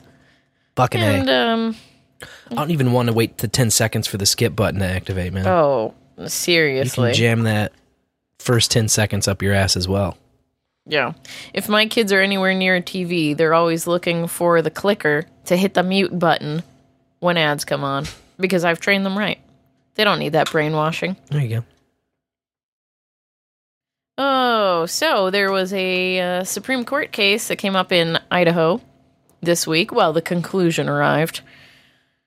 And what had happened was a driver was pulled over and K-9 unit was on the scene. And before being asked if they consented to a search, the dog jumped up on the door and alerted. And its paws touched the door, like it stood up to take a sniff through the window or whatever. So the question being asked was, do paws on the door violate your Fourth Amendment rights and the prohibition of unreasonable searches? Fucking A, they do. I think it's always been absurd from the very start where they're like, oh, a doggy jumped up and down. Exactly. Good doggy. And then they take the dog over and they're like, good doggy. Yeah, good dog, good dog. It's like, wait a second. Hold on a second. Yeah. I think that's an absolutely absurd... If you would have told George Washington, oh yeah, but if you take a hound dog up to the, side of the house and the hound dog goes, awoof, awoof, and puts his paw up, your property's forfeited at that point, right? You're in custody. It's so messed up. No, I think that's called an unreasonable search. Definitely. In the Idaho Supreme Court, you'll be happy to know, concluded, yes, that is an unreasonable search. There was another case that was a part of this decision, where someone got out of their car and went to do something. They left their door open, and a cop sneakily peeked in and saw that there was a joint under their seat. Oh, no. And then, just said, hey, I got all the rights now. Your shit is ours. Not. Assholes. So, yeah. It was a good ruling. I like when there's good rulings. Things that seem like common sense. But apparently aren't, because they have to go all the way to the Supreme Courts. Yeah. Yeah. The dog thing is ridiculous to me. It's just so wacky. And then all the German commands. Didn't you feed a K-9 a chicken nugget one time? I did. In a crucial situation? I did. And I said, good boy. And it didn't alert. But a roach was swallowed. A roach was swallowed. And those bastards also still detained our friend and didn't release him until we left. Literally, they waited till we left. And then we're like, okay, you're free to go now. Oh, you got no ride. Had to circle back. Yeah. And we sat there. Anyway. Different story for a different time. Okay. Sorry. I know we're stretching this one tonight. Yeah. Dogs like chicken nuggets. Fun fact. It's true. It was also a puppy. So, they're like, oh, we're training this little guy. I was like, oh, I know a good boy when I see one. Anyway. So in Arkansas, of course, the state, the General Assembly passed Act 629, which banned Delta-8 THC products, despite the 2018 Farm Bill, which made it 50 state legal, along with anything that's 0.3% Delta-9 THC. But I digress. So they were sued. The governor, some of the higher-ups there. A lawsuit was filed the day before the ban went into effect, and it asked the court to block enforcement through a temporary restraining order, which was granted. And then, there was the hearing held towards the end of August. 4 businesses coming together to sue on the grounds that this law violates the Constitution's Commerce and Supremacy Clauses. Well, the judge agreed that it does, and decided to block the state's new law banning Delta-8 THC products. Absolutely blocked. Yep. So, 50 state legal? So far in Arkansas it is, at least. All 50 states of Arkansas. All 50 states of Arkansas. There's so many states, it's hard to keep track of them, man. Who's doing what, and they're all trying to pass restrictions, because they see it as a loophole, The THC thing. Everyone's hell-bent on the reefer madness of THC. This is the fucked up thing, man. We've let it get so backwards that actually the loopholes are being executed by the government. Every bullshit law they pass that is not explicitly delegated to them in the fucking Constitution, that's a loophole they're pulling on us. It's true. They're not supposed to be able to do any of that motherfucking shit. It's all unconstitutional. It's all an overreach. They're the ones doing loopholes on our rights. And we've let it get way out of hand. Oh, this person is free because of loopholes. We haven't actually put him in enough bars in the cage. He can still get out of it. Fuck you. That just gets under my fucking bonnet, man. It should. It should. Yeah, the judge wrote in his conclusion that the state can pass more restrictive laws that pertain to the production of hemp inside of their state borders. But when it comes to restricting transportation through the state, that violates federal law. Because, they were just saying, no Delta-8 at all. So, he also wrote here, after granting that preliminary injunction blocking the state from enforcing the law, that until further order of this court, the defendants, of course, would comply with the injunction. And he added that the plaintiffs have a very high likelihood of success on the merits of their claims if they decide to challenge this decision and take it further. So, yeah. He's swinging and hitting them out of the park. I love it. Good news for Arkansas. Yeah. In California, Governor Gavin Newsom has a bill on his desk to legalize possession and cultivation of certain psychedelics, along with a bill that would legalize cannabis cafes. All right. About damn time. Seriously. A little public consumption action. I still think it's just so absurd, the amount of hard liquor you can buy at the baseball game, at the anywhere, the laundromat. But weed, heaven forbid you even have a private club where you can smoke weed. Like, Oh, I know. Good heavens. Absurd. A place where you can ingest the marijuanas? It is weird. It's a very weird world we live in. And cigarette smokers, might as well be lepers in today's society. Hard to even find a smoke stop. You know, smokers got to look for signs that say, oh, this is a cigarette smoking zone. Even though it's still outside with everyone else, it's just, 20 yards into the woods or whatever. Whatever. Mm-hmm. Stupid. Stupid. In Massachusetts, the Attorney General's office certified 2 psychedelics legalization proposals, so they can start gathering signatures now. Fuck yeah. Yeah, we'll see if one or both of them makes it, and then I will do the deep dive and the reading of all the pages and tell you all about it and what's good and what sucks. Because nothing's perfect in this world. Especially when it comes to government and making change.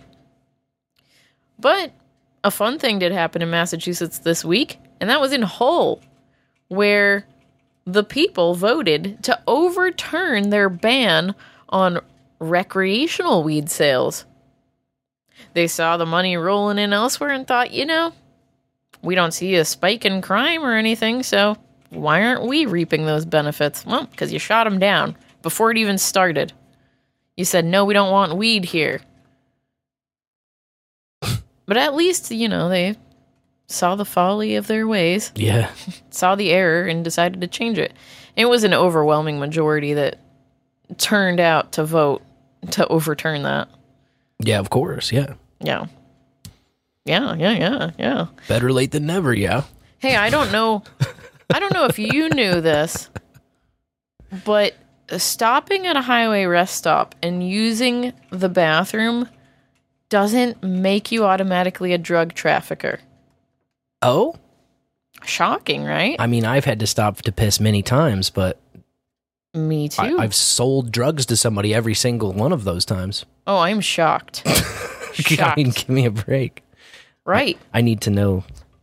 I need to know more.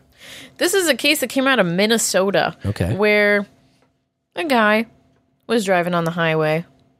Probably didn't realize he was being tracked, by a trooper on his ass. Pulled into a rest stop and went to take a pee. Came back, and a canine had already alerted on his car, and he was being put in cuffs because the cop found a pound of meth.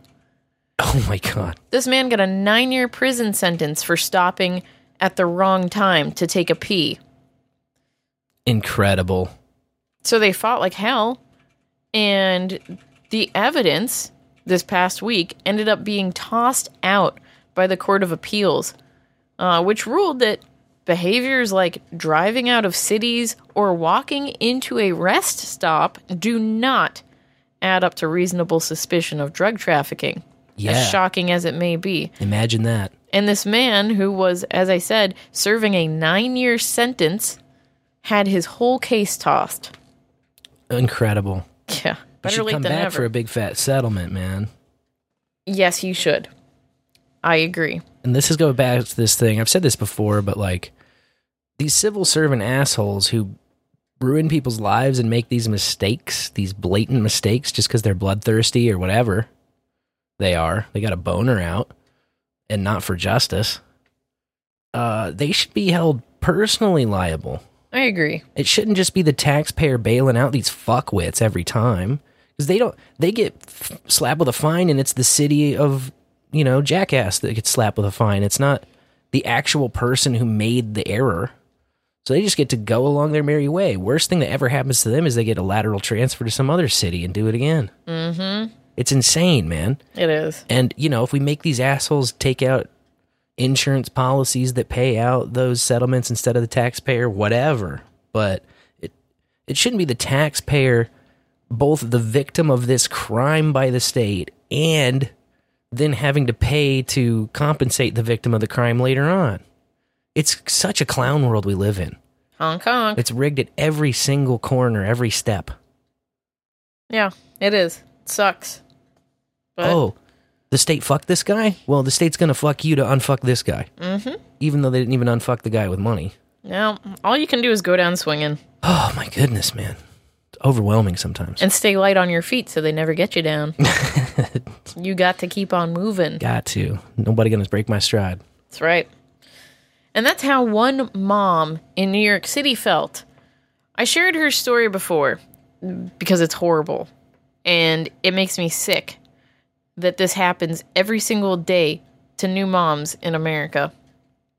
This woman was around 9 months pregnant, enjoying a cookout with her family, smoked a little weed, and then started having contractions. So, and that was a while later. She smoked weed earlier in the day. She went into labor later in the day, and she went to the hospital to deliver her baby. You already see the red flag. Right. It's always a risk walking in those doors. It's like you lose a bunch of rights. Yes, it is like that. It's kind of wild. It sucks. Anyway, she's in labor, and the nurse asked her if she had done any drugs or drank any alcohol that day. And she was honest with the nurse. Always a mistake. And told her that she had smoked some weed. With the state... At a cookout. Honesty is not the best policy. Shut the fuck up is the best policy. Yes. So, of course, what did they do? They drug tested her and the newborn when the baby was born, her son, without consent. I don't believe they need consent to do these random drug tests in the hospital. They have all of your body fluids. Yeah. They can do what they want with them. Yeah. And, of course, both her and the baby popped positive for THC. Oh. God forbid. Heavens. 2 days later, she had a neglect case opened against her, and her baby was put in foster care, her newborn, 2 days old. They hadn't even left the hospital.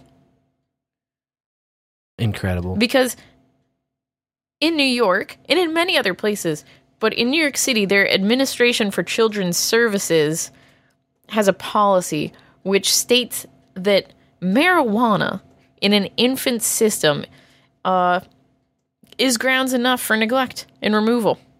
In New York! Yeah, neglect. Pot. So anyway, ACS there has been criticized for going after parents for weed for a long time. And this mom had to go through hell. She did get her baby back, I think a week or two later. That's good. But it's too long. That's a newborn. Yeah. A newborn needs their mother. Crucial. And a mother needs their newborn. The most crucial days are those first ones. But on the other side of things, like most women in that situation have to wait much longer. Yeah. And it's so unconscionable that they can do this. The state can come between a mother and her infant child. Yeah. Makes you sick. Go away. The baby had been kept in the hospital, even though it was under foster care in the hospital. But so she was able to bring him home. But what comes with that once you are in the ACS database? Oh, well, yeah. You get unannounced visits in the middle of the night. You know they love to do that. Mm-hmm. Scare the shit out of you in the middle of the night. It's a bad idea in the hood. They did this for 3 months to her. They also required her to submit random drug tests, and she had to take a parenting class. It's so... I'm sorry, but a parenting class just is on its face so absurd. And it's degrading. Yes. It's insulting. Yes. It's meant to be, of course, yeah. Yeah. That's their game. It's Shame sick. on you. They're rubbing your nose in the poo. Yeah. That they pooed. They're rubbing your nose in their shit. Yeah. Well... It's unconscionable. As I mentioned before when I brought this story to the Bull, she sued them. And she claimed that she was targeted for being black. Mm-hmm. And I'm happy to tell you that the New York City Child Welfare Agency settled out of court, and she won $75,000. All cash, baby. This is now the first case holding the Administration for Children's Services accountable for violating a provision of New York's legalization law, which bars removing a child for pot use alone. Good. So this should not happen again. Precedent has been set. $75K is chump change, though. I know. That's what I kept thinking. Violation of that order. I mean, that's just a settlement and big eyes on a check. You know, if it's tough to really, if you're in that personal situation, to go knives out and like say, "Fuck you, we're going to hurt you." I'm sure she wanted to just be done with it and have that chapter of her life closed and in the past. But I think she could have done so much more damage to them and gotten a lot more. Because they broke the law. These CPS situations that are going around are, most of them, unforgivable. Yes. In my opinion. That type of thing is on the same par with murder in the absolute disgust of level of crime that is.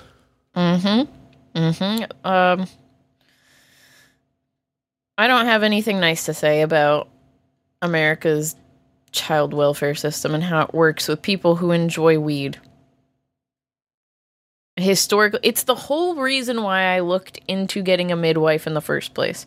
Besides this primal feeling that I was capable of doing everything on my own and a fear of IV drugs. The needles. Because the needles, and fear of hospitals. I really don't like hospitals. I pass out in hospitals a lot. They make me woozy. They're a disturbing spot, man. Ugh. It's the lights and the sounds that the lights make in there. And then I just get woozy. I don't know. And also needles, yeah, like you said. But, man, it just breaks my heart because, especially if you look up Alabama, there are moms every single day having their child taken away from them because of weed. It's stupid. A mom can have a glass of wine, but she can't smoke a joint? Fuck you. Yeah, it's none of your business anyway. Yeah, she could get a prescription for something that really takes her out of this world. Puts her on autopilot, you know? I know, it's, You can get barred out legally, but God forbid you smoke some weed. It's great. There's no words, man. I'm sorry. Yeah, it's all right. New York is also being accused of money laundering this week from an anti-cannabis coalition. Yeah, I've avoided talking about these guys for a while. The Cannabis Impact Prevention Coalition. Because they're also suing the state, trying to overturn the 2021 legalization. They're one of those groups. Super prohibitionists.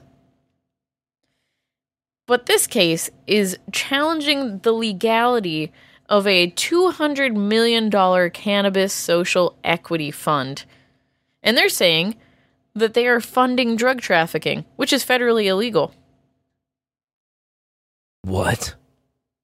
Yeah. Because, you know, weed is state legal, but it's federally illegal. Well, yeah. So every retail shop or dispensary becomes a drug trafficker, and the state has gathered this money from investors to pay the stores, so they are money laundering. They're funding drug trafficking. Oh, my God. And, I mean, just think of the children. Come on. I mean, when they finally do lose their mind all the way, remember who you heard it from first, that the shit's still illegal everywhere, regardless of what your state did. Yeah. Yeah. But to call the state money laundering through their state legal businesses is silly. I don't think it's absurd. I don't think their cases to overturn legalization or this have an Ice Cube's chance in hell. No, because it's been tried before in other legal states to overturn legalization because my federal illegal Controlled Substances Act Schedule 1. Duh. Exactly. They are headline chasers. Yes, and absolutely. It works well. If anything flips on the whole, you know, if the federal government flexes on the whole, hey, weed's illegal everywhere, remember? It'll be their decision, not a decision of some private citizens who are ass blasted about legalization. The prohibitionist grassroots movements are just as dickless as the prohibitionist legalization movements in terms of actual real teeth and power. Indeed. What was interesting that I saw in the court papers here is that $150 million of this social equity fund came from a firm in Chicago. Yeah, Chicago Atlantic Admin, LLC. Interesting. And that money is said to have come from their illegal weed industry. So, one state supporting another, I suppose. But, New York's legalization is a slow roll. Yeah. They only have 16 dispensaries open in the whole state. That's so weird, because it's such a huge state. I mean, New York City itself is huge. It's the biggest city we have in this country. But New York State? Goddamn enormous. It is. And in a place where there's a bunch of tiny states around it. It's like it's pretty much like having a Midwest state up there in New England. Yeah. Right on the edge of it. Crazy. New England is such a trip. Going back there and driving, being in one state and then the other. It's extra different. Yeah, definitely. Well, in North Carolina, the Eastern Band of Cherokee Indians became the first jurisdiction to legalize weed. Ooh. Yep. So we'll see how that rolls out. Good for them, though. Yeah. You remember the Aspergillus testing requirements in Oregon? Yes. And there is a lawsuit going against them because, even Big Daddy CDC says that people are breathing in Aspergillus every single day just by walking outside and whatnot. So, to avoid a fight, the regulators in Oregon have decided to suspend those testing requirements, which is good news all around. I think. I think so, less too. Less testing requirements, less third hands, passing. It's just from grower to bowl. I like that. I agree. Not all those fucking labs and then giving you some bullshit THC percentage that's going to change as the flower ages. And it's also got to be opt-in, man. Like, yeah. I'm not saying, like, nobody should test your shit, and testing is bullshit in general. I'm just saying, like, if a place wants to test, they should test. If I just want to go look at a package and taste the weed and use the weed, Yeah, and don't even get me started on licenses. Oh, man. Yeah. Oh, man. I won't. Yeah. A vape business in Pennsylvania is suing the Lancaster County DA and the Drug Task Force there for seizing all of their hemp products that contained any sort of THC. Delta 8, Delta 10, Delta 9, anything and everything. A detective and 3 unidentified agents walked in and said, "We're taking this," and took $300,000 worth of products from 25 different smoke shops and convenience stores. Now, they claim, well, if we didn't take this from you, you could have been fined and potentially jailed. Oh, God. Says who? What's happening here is that the law enforcement in Pennsylvania, and specifically this county, in Lancaster County, has decided that all THC is illegal. Right. Even though the 2018 Farm Bill says, because it says 0.3% Delta 9 THC. Mm-hmm. So then they're just like, oh, well, if it's 0.3% Delta 9, it's fine and everything else is bad. Mm-hmm. Delta 8, Delta 10, all illegal. And they're just going nuts. They're drunk with power. Yeah. Weird how that happens. Oh, really? Yeah. And then getting tens of thousands of dollars worth of products that they can auction off in another state or enjoy themselves or right after they take cheeseball pictures standing next to it giving thumbs up. Yeah. For their fucking Facebook profiles. Of course they're going to be putting it in lockers to be forgotten forever. evidence lockers. Sure. And it's going to stay there, safe and sound. Mm-hmm. Stupid. Yeah. Only the DA can conduct a seizure in Pennsylvania, so that's why the businesses have to go after them. In Virginia, officials are being sued in federal court over their state law restricting THC content. And it's a similar thing. The state is now limiting 0.3% THC total of all the deltas. Doesn't matter what THC, it's got to be 0.3% or less. Whereas, Farm Bill specified 0.3% Delta 9 specifically. Right. Virginia law also is now limiting edibles to 2 milligrams per package.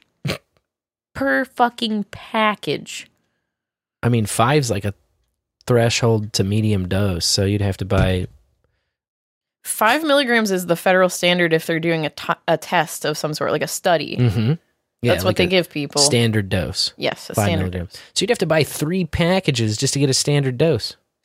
Right. These people don't know what they're doing. And they're regulating and just like they're regulating shit. They don't have any idea what it does or what it is or how much is normal. They don't know shit. They're just signing bills, man. Mm-hmm. They are indeed. It's crazy. So, luckily the retailers and some customers and a hemp producer and distributor is suing them. And maybe they'll turn it around, Maybe they'll win. But they're arguing that Virginia's putting state law in conflict with federal, like the Constitution's Supremacy Clause. That's their argument, is the Supremacy Clause. A common one nowadays. And my final story for Behind the Curtain tonight comes from the Pacific Northwest, where Portland City Council unanimously passed an ordinance to ban consumption of controlled substances in public. And I hope it fixes everything.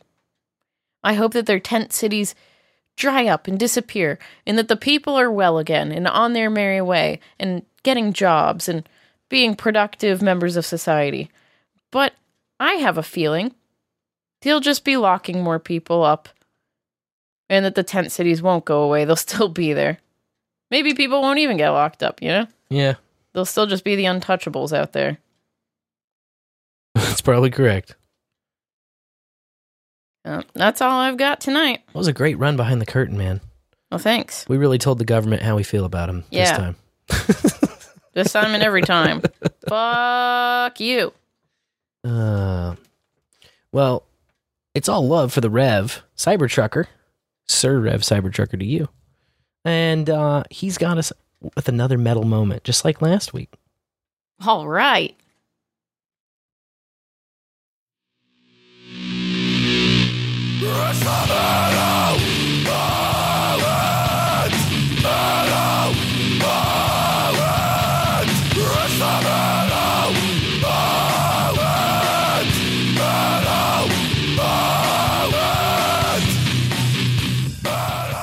In the bowl and in the morning. This here is Sir Reverend Cybertrucker and Kenny and Grogu with this week's Metal Moment.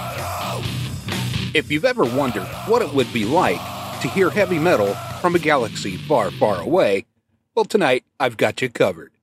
If you're a fan of Disney's Clone Wars and Rebels series, then you're probably familiar with Sabine Wren. And if you're familiar with Sabine, then you'll know this next song fits the Mandalorian hothead to a T. From the new Disney series Ahsoka, Episode 1, released in August of 2023, this is a cover by Jeremy Braun's Music, the Sabine Introduction.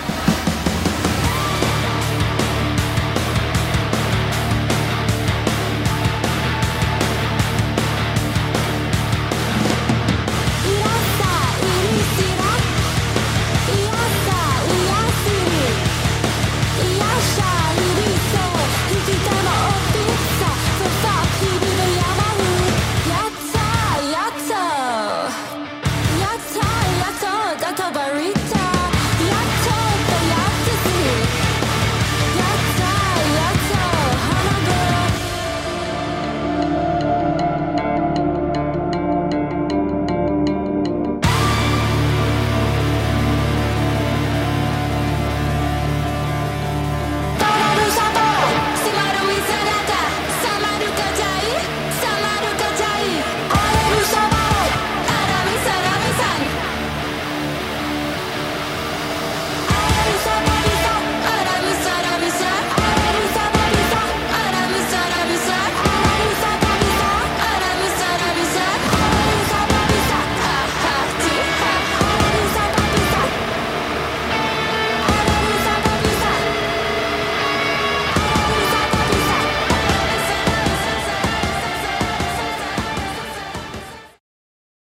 Oh, yeah. Yeah. Big time. Big time energy. Indeed. Well, thank you, Rev. I love that. Bringing it big time. You can follow the Reverend's exploits. Just go over to noagendasocial.com. He's at Rev Cybertrucker over there. And follow him around. Little Kenny and Grogu picks. Little what's on his mind lately. He might even throw you some sass if he particularly likes you. You know who I particularly like? Bowlers who call in and leave a voicemail for this little game that we play. First time I ever. First time I ever did a thing. And Lorian was so excited to do a thing recently for the first time in her life that we decided to make an F-tie out of it. First time I ever hit my head on the ceiling. And maybe you could start us off, Lorian, just to get us in the mood. Well, all right. The first time I ever hit my head on the ceiling was just a couple weeks ago. During our much-needed vacation, when we were staying with Farmer Todd. And we were staying in his lovely camper. Well, now granted, I think it's important for the bowlers who might not know and have only heard you. Oh, give him a little visual. To say that in order for you to even be physically able to hit your head, you'd have to clone yourself twice and all of you stand on each other's shoulders. Pretty much. I'm fun size. Yeah. Or 4'10" lady, not really in a lot of damage, I was about to say, but danger. Yeah. Of bonking your head on the ceiling at any given moment in any given room. I can go into colonial homes and feel comfortable. You know, those ones with the low ceilings and the chandeliers that hang down about 5 feet off the ground? Yeah. I just glide right under that. Anytime there's a sign that says, duck, or watch your head. I do, because I read, but I don't really need to. And so it shook me to the core when I finally bumped my head on the ceiling. And what had happened was we were in the camper and we woke up in the morning and I had to put some clothes on to exit the camper. So I stood on the bed, which I know is poor form perhaps, and I stood up, you know? I just stood on the bed and went to put one foot into my jeans. Bam. Head on the ceiling. Bumped it.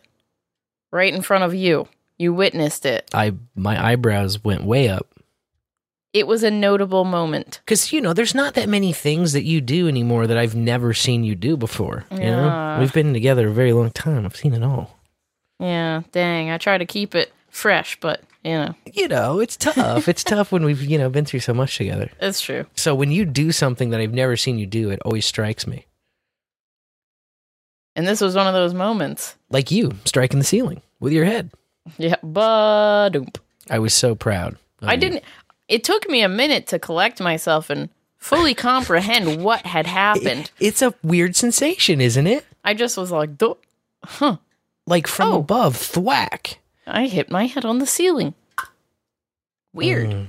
Now, which part of your head was it? Was it like the back dome round part? No, it was the tippity top. The very top. The very top of my head. Yeah, those parts are kind of weird. It's just like a weird sensation. The aftershock is like, oh, what happened? Where am I? Exactly. Yeah. We don't know where this next caller is either. Hey, how are you? Nice. I see what you did there, caller. Yeah. So the first time I ever I don't remember the first time I hit my head on the ceiling per se, but must have been pretty hard. I remember hitting my head on the ceiling in a car that my mom had. It would have been late 70s, early 80s holiday. I guess it was a Caprice Holiday wagon. It was orange with the wood simulated paneling on the side. Ooh. It's a great car because it was huge. It was a big, huge boat. And then it had that weird, pop-up seat in the back that, you could look seat people back there that looked backwards and got sick to their stomach and threw up. Yeah, so we would lay like the rear two seats down, and then we'd have that rear pop-up seat laid down. I remember my mom just laying like a whole huge freaking blanket in the damn thing, and we'd bring our pillows when we'd ride up north or go on trips, and just like, fuck seatbelts. Right. But yeah, but not with your penis. But anyways, I was riding with her, and I think one of the neighbor ladies when I was growing up, and I know I was I wasn't typically a very rambunctious kid, to say mostly, I would say, but for some reason I was jumping up and down on the seat, like looking between the two seats to the front, and had my arms on the backs of those seats that I kept like bouncing up and down like I was on a damn trampoline. And I hit my head on the ceiling, and there was a wire up in the ceiling that went right into my head and caused me to bleed, which freaked me out. Yeah, I had a nice little hole in my head from the wire. I don't even know what it was, the underwiring, because I think it was, they made car headliners quite different back in the day. They were almost more of a material that had a framing in behind it. Whereas today it's almost like a molded cardboard material that they end up adhering fabric to make your headliners of your cars. So, but yeah, that was the first time Oh! Not the first time he hit the voicemail wall, though. With his head. It was the most memorable time I hit my head on the ceiling, I should say. So, in the bowl. In the bowl. In the bowl. Wow, did he line that up word for word? Hold on, let me get the back end of that again. Adhering fabric to make your headliners of your cars. So, but yeah, that was the first time it was the most memorable time I hit my head on the ceiling, I should say. So, wow, nice. Okay, very nice. In the bowl. In the bowl. The most memorable time you can remember hitting your head on the ceiling. I suppose if you get a good smash in, like, all bets are off. You might not remember. That's true. Huh. I wonder if this next caller remembers. Face to the screen, bowlers. Hey, Face. Hey, I was just listening to Spencer talk about his grandfather passing, and my condolences for that. Thank you, man. Certainly, but I don't want to make it all about me, but I'll tell you, I've been there, and when my grandmother passed away back in 2013, Jesus, it's been 10 years now. And I went up there to West Virginia, and I didn't realize until, like, I knew I had a lot of cousins and stuff, but man, she had 53 descendants, and it's like, holy cow. And the thing about that is, when my grandfather died back in 1956, she never remarried after that. Like, she never had, like, a stepdad move in there on the kids or anything, nothing.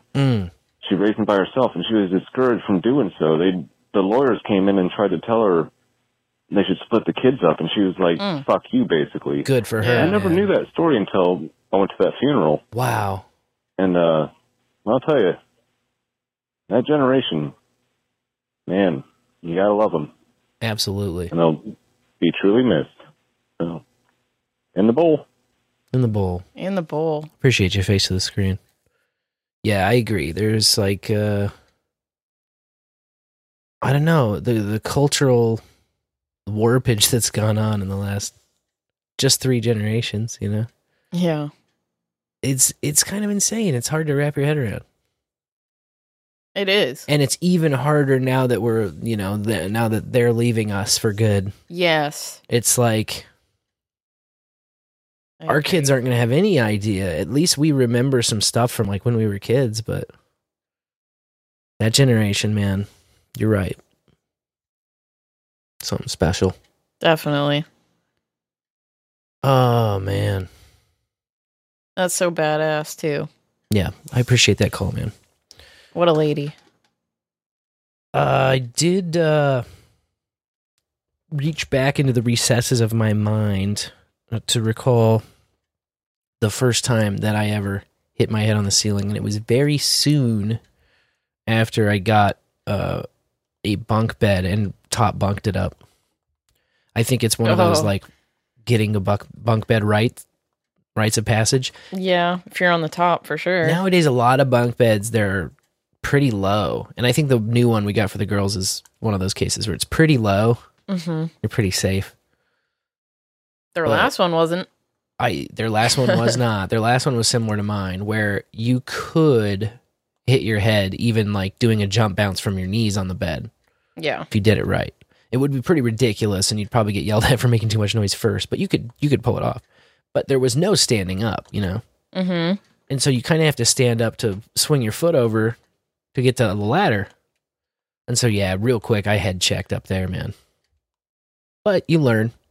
At least I wasn't like my cousin. My cousin was doing kind of what I'm talking about, the knee jump on the bed, only it was like more like hands and knees jumping on the bed like a buck and bronco going wild type of kid. Sure, yeah. Situation. And he was doing this all around, and then he smashed his head on the glass light fixture. Ooh. Like one of those old school square glass light fixtures with the frosty glass, you know? Mm-hmm. Like a boob light? Thousands of shards of tiny pieces. Not like a boob light, like a, almost looks like a... I'm trying to picture the square, like a sushi dish. Okay. Yeah. That kind that was sort of open at the top, so it was basically just a big glass plate of tray that would, like, collect dead flies and bugs and shit. Oh, gross. Yeah, it was like the worst of all possible light fixtures. I'll look up a picture of one, and I'll show you what it looks like. But yeah, smashed that. Glass went everywhere. It got real quiet. Everybody kind of froze, and then he goes, "That was good news." Oh, my gosh. He was very young and a goofy man. And, that was of course, good news. Of course, it wasn't good news. No, yeah, exactly. But my cousin is like a cartoon character. And, I don't know. Kind of like a Stimpy. Or a Pinky. Type of cartoon character. This next caller. Maybe he's Rin or the Brain. Hey, beautiful bowlers. Maybe this time the call will be clear because I'm not at the brewery in the middle of the woods. You're coming through crystal clear. Yeah, first time I hit my head, dude, too many times to even recall the first. I would have to be betting I was a kid and my sister and I were jumping on beds. That was kind of a fun thing we used to do.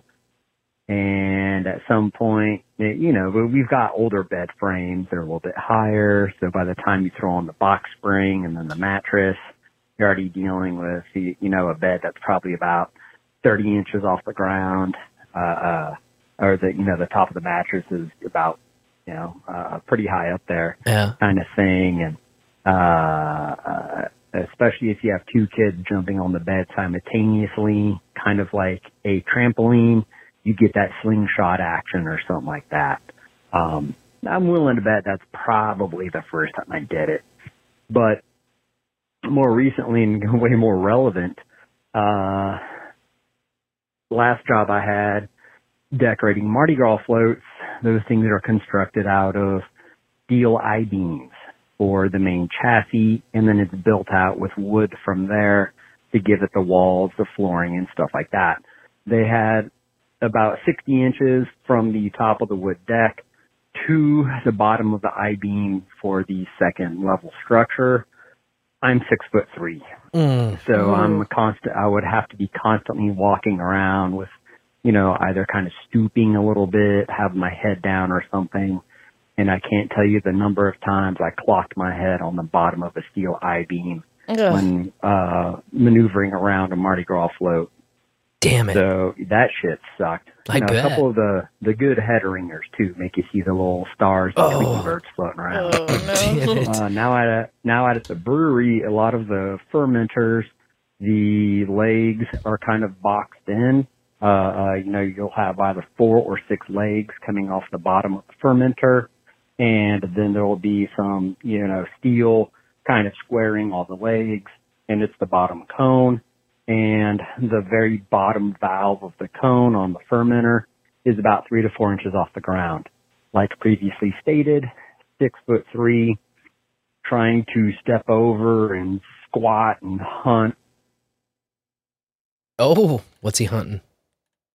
Damn, son, 3 minutes rolls by pretty quick. The significance anyway, of the passage of time. Finishing up thoughts, most importantly, is just about having a spatial awareness and situational awareness when you're around and what's overhead. So I'm kind of past the point of counting or even trying to fathom how many times I hit my head on shit. It's guaranteed at least once a week at work or something like that. So I've gotten better about making sure they're not the fucking head ringers that make you see all the stars and get all like stupid woo-woo. So anyway, y'all, enjoy the bowl. May they burn ever brighter. Peace, love, take care. Peace and love, Laren. Peace Appreciate and you, man. love. Yeah, we love you. Might have to send that boy a hard hat. Seriously. Or a padded helmet. Let's go with the hard hat. Yeah, that's a good choice. You can do that and have a little manly look with a hard hat going on. Yeah, but with the padded helmet, you can have a very special day for a very special boy. I know the answer for you is no, but have you ever cracked your head on something while wearing a hard hat? It's actually a beautiful experience because first of all, you still get your world rocked like you would normally. Yeah, those things are uncomfortable. But then you go, oh my, like all of it is absorbed by the helmet. Huh. And you're like, just sitting there imagining what it would have felt like had you not had the helmet on. And you're like, holy fuck. Well, this sounds like another F-tie. I have bonked my head on something while wearing a hard hat. And yeah. Even if it's just bump shit, like they save lives if somebody drops a hammer from 7 stories up. But they save way more stars in your eyes than lives. Oh yeah, I bet. Because it's just you can crank your head on something and you're like, oh, it still rattles your cage. You're still like, oh shit. But at least it doesn't hurt like hell for the next, all the rest of the day, really. Got one more caller. All right, let's hear it. You interested? Definitely. Face to the screen again. Bowler. Oh, welcome back, let's Face. Get to tonight's topic, I suppose. Yes. Normally, when I hit my head on the ceiling, now I can't tell you the first time I ever did it because I've forgotten so much about my previous life as a youngster. But when it comes to hitting my head on the ceiling, when I'm having like a lucid dream or if I suspect that I'm dreaming, I try to jump as high as I can, just try to hit my head off the ceiling. Now, I'm a white guy, so like I can't jump very high. So I see. If I'm able to jump high enough, like a lot of times in my dreams, I just try to like jump up on the roof of my house or something. Like if I'm near a building, I just try to jump on the roof, and it's like if I can make it, then chances are I'm dreaming. I think the odds are good. But yeah, so there's dreams where I have where I know I'm dreaming, so I just jump up and just put holes in the ceiling, with my head. Nice. Like, well, I'm not really hurting myself because it's just a dream, and fuck it, why not? Like, kind of bored. Then I kind of wake up and my legs are kind of tired from all the jumping. I don't know. I hope I don't keep my wife awake by kicking my legs while I'm sleeping. But I guess that's just all in the bowl. In the bowl. In the bowl. It was all a dream. That's what we realized. That was what we realized right after we paid the drywall bill. Wait a second. Oh, thank goodness. I love waking up with that feeling of thank goodness it was a dream. Oh, man, yeah. Versus, I've had some of those. Hey, let me back. I want to go back to dreaming. I don't want to get out of bed. Sometimes you have to, just sit there and process, all right, none of that happened, so let's let's untangle this ball of yarn that is my stress right now. Yes. We just got to walk it back slowly. It's like, okay, I just realized that didn't happen, but I'm still quite upset over it having happened. So, yeah, exactly. So now I have to re-put my psyche together. Give me just a second. It's tough, especially because you have to process it alone. I mean, you can tell people about your dream, but having lived it. Then they're like, Don't invite him to any more parties, okay? I don't give a shit about your dreams, dude. Jeez. I love dream stories, though. Dreams are great. Yeah, We've fascinating. done some great dreams episodes with Sir Seat Sitter. We have indeed. We also need to do another great F-tie. Oh, yeah. For next bowl. What is the next F-tie? Well, I have a bit of a list here going on. Okay. I know I saw some excellent ones at the chat. Yeah, I've been trying to take them down as they're rolling through. Like, first time I ever have been shot at. I wrote down first time I ever died in a dream. First time I ever bonked my head while wearing a hard hat. First time I ever almost died. First time I ever fell out of bed. First time I ever exited a moving vehicle. First time I ever... Oh, we did that one. Took a cold plunge. First time I ever Korean barbecued. First time I ever got waxed. I think let's do died in a dream. Ooh, okay. But those other, like, almost died is a fantastic one. Yeah. I'm glad they're all on the list. Yes. I think death is the unavoidable theme right now, so let's just lean with it rather than fight it. All right. But I like in a dream because that's really a fascinating one because you kind of experience it even though it's not real. You know? Definitely. It's like you do die, but you didn't die because you were just dreaming that you died, but still die. Yeah. That's an interesting topic. For sure. Now, I do have one note here. Do we have a voicemail make good? Do we? Trash Squatch had left us a voicemail for Fletcher and Carolyn. Yes, thank you. And we did relay it to the smoker. That's right. And they did get that on their end. But we need to make good on that voicemail on our end. Thank you for reminding me. Yeah. Let me see if I can find that correct. Yeah, here we go. Hey, this is like a day I've dreamt up for a while. The smoker and the bowl hit it together. So, okay, I've already told Fletcher and Laney that I'm going to send them some wine. It's almost ready. The first ferment is done, and I'm going to start the second ferment with a little bit more yeast and honey. Ooh. With the guava wine. But I want to make sure that the bowlers, you two, I've called in a few times, it sounded a little different because I just got through making stew. And yeah, some other stuff.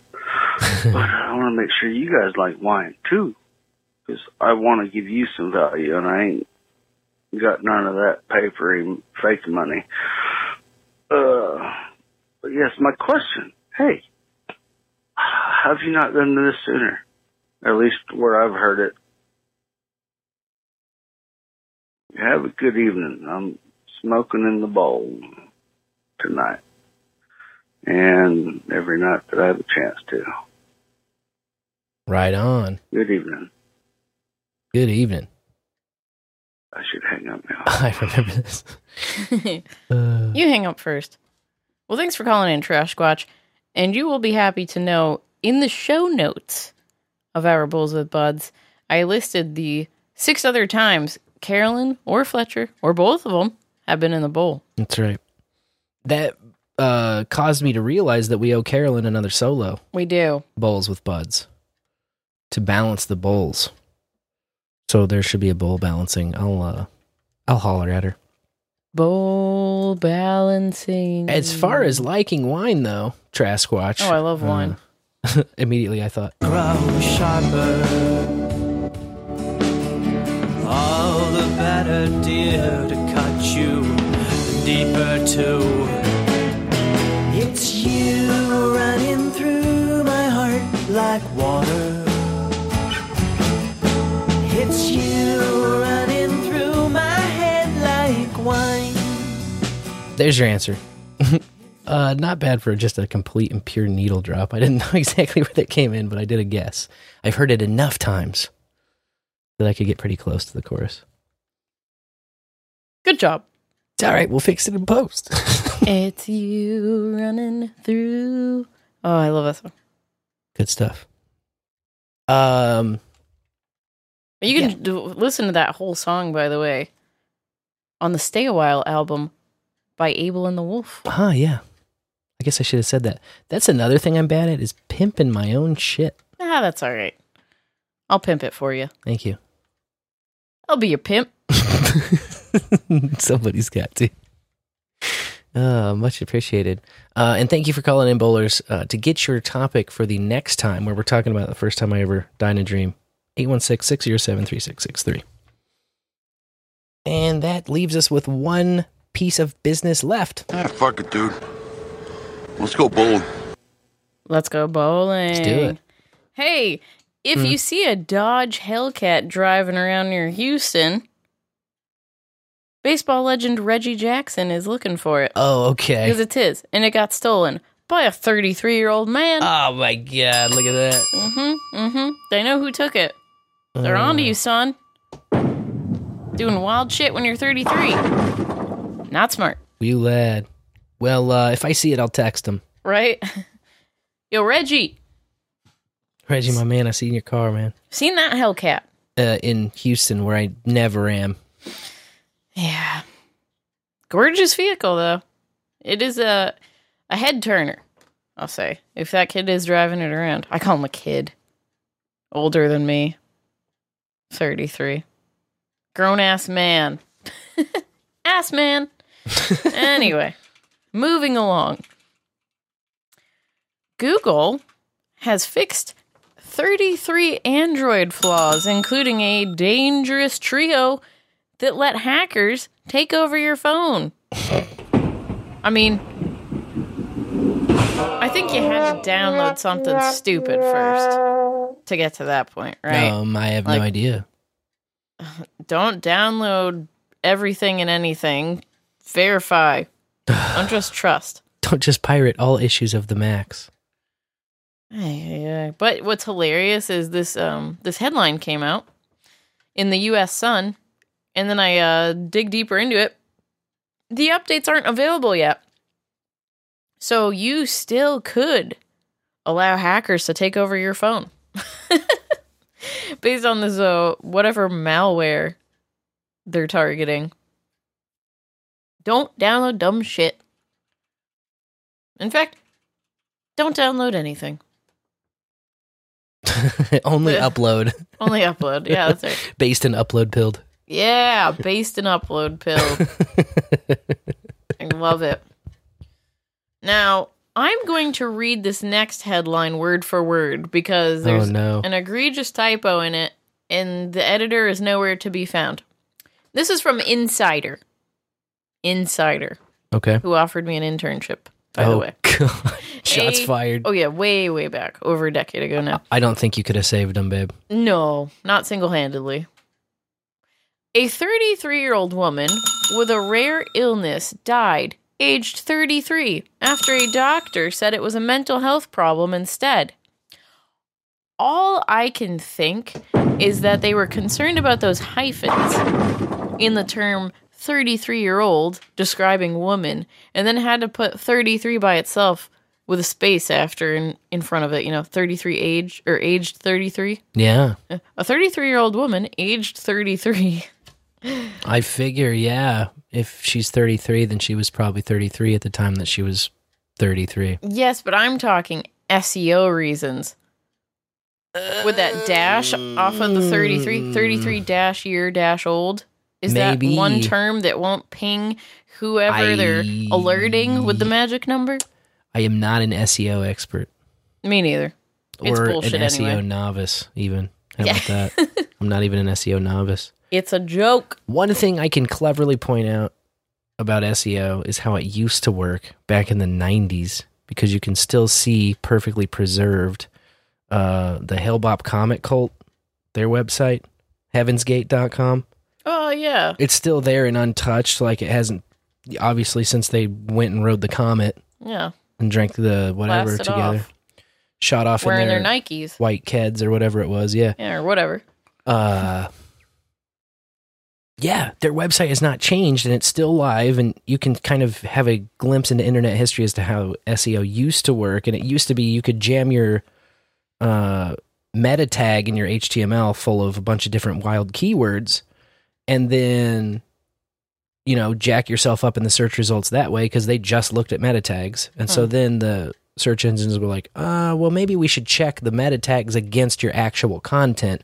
So you got to have it in both places. And if you have terms in your meta tags that aren't in your content, then, we're going to flag you and downrank you. And so then what they did and what they have on their site is if you go to heavensgate.com and you scroll all the way to the bottom of the page, it looks kind of like some blank black space down at the bottom of the page, but highlight everything down there. And you'll see all the search terms pop up, and they're the same search terms that are jacked in their meta tag. Wow. And it's things like UFO, UFO, UFO, UFO, alien, alien, alien, alien, coming of Jesus, that kind of stuff, like over and over again. Just a bunch of spam keywords over and over to weight their own ranking in SEO. So there's that. How it works today, I've got no clue. I'm sorry. I can't help you there. Yeah, that's all right. In the poll, we don't need no help. But this 33-year-old woman did. Uh-oh. She had been diagnosed by 3 specialists with Ehlers-Danlos syndrome. She's a New Zealander, for what it's worth, and so her symptoms were progressing to the point where she decided to go get some help from the medical system, and the doctor diagnosed her with this mental health problem called factitious disorder. The definition here is a serious mental health condition where a patient's belief that they are ill produces physical symptoms. She had 3 diagnoses from specialists of Ehlers-Danlos syndrome. And this guy told her she was making it all up and that she needed, pills for mental health instead.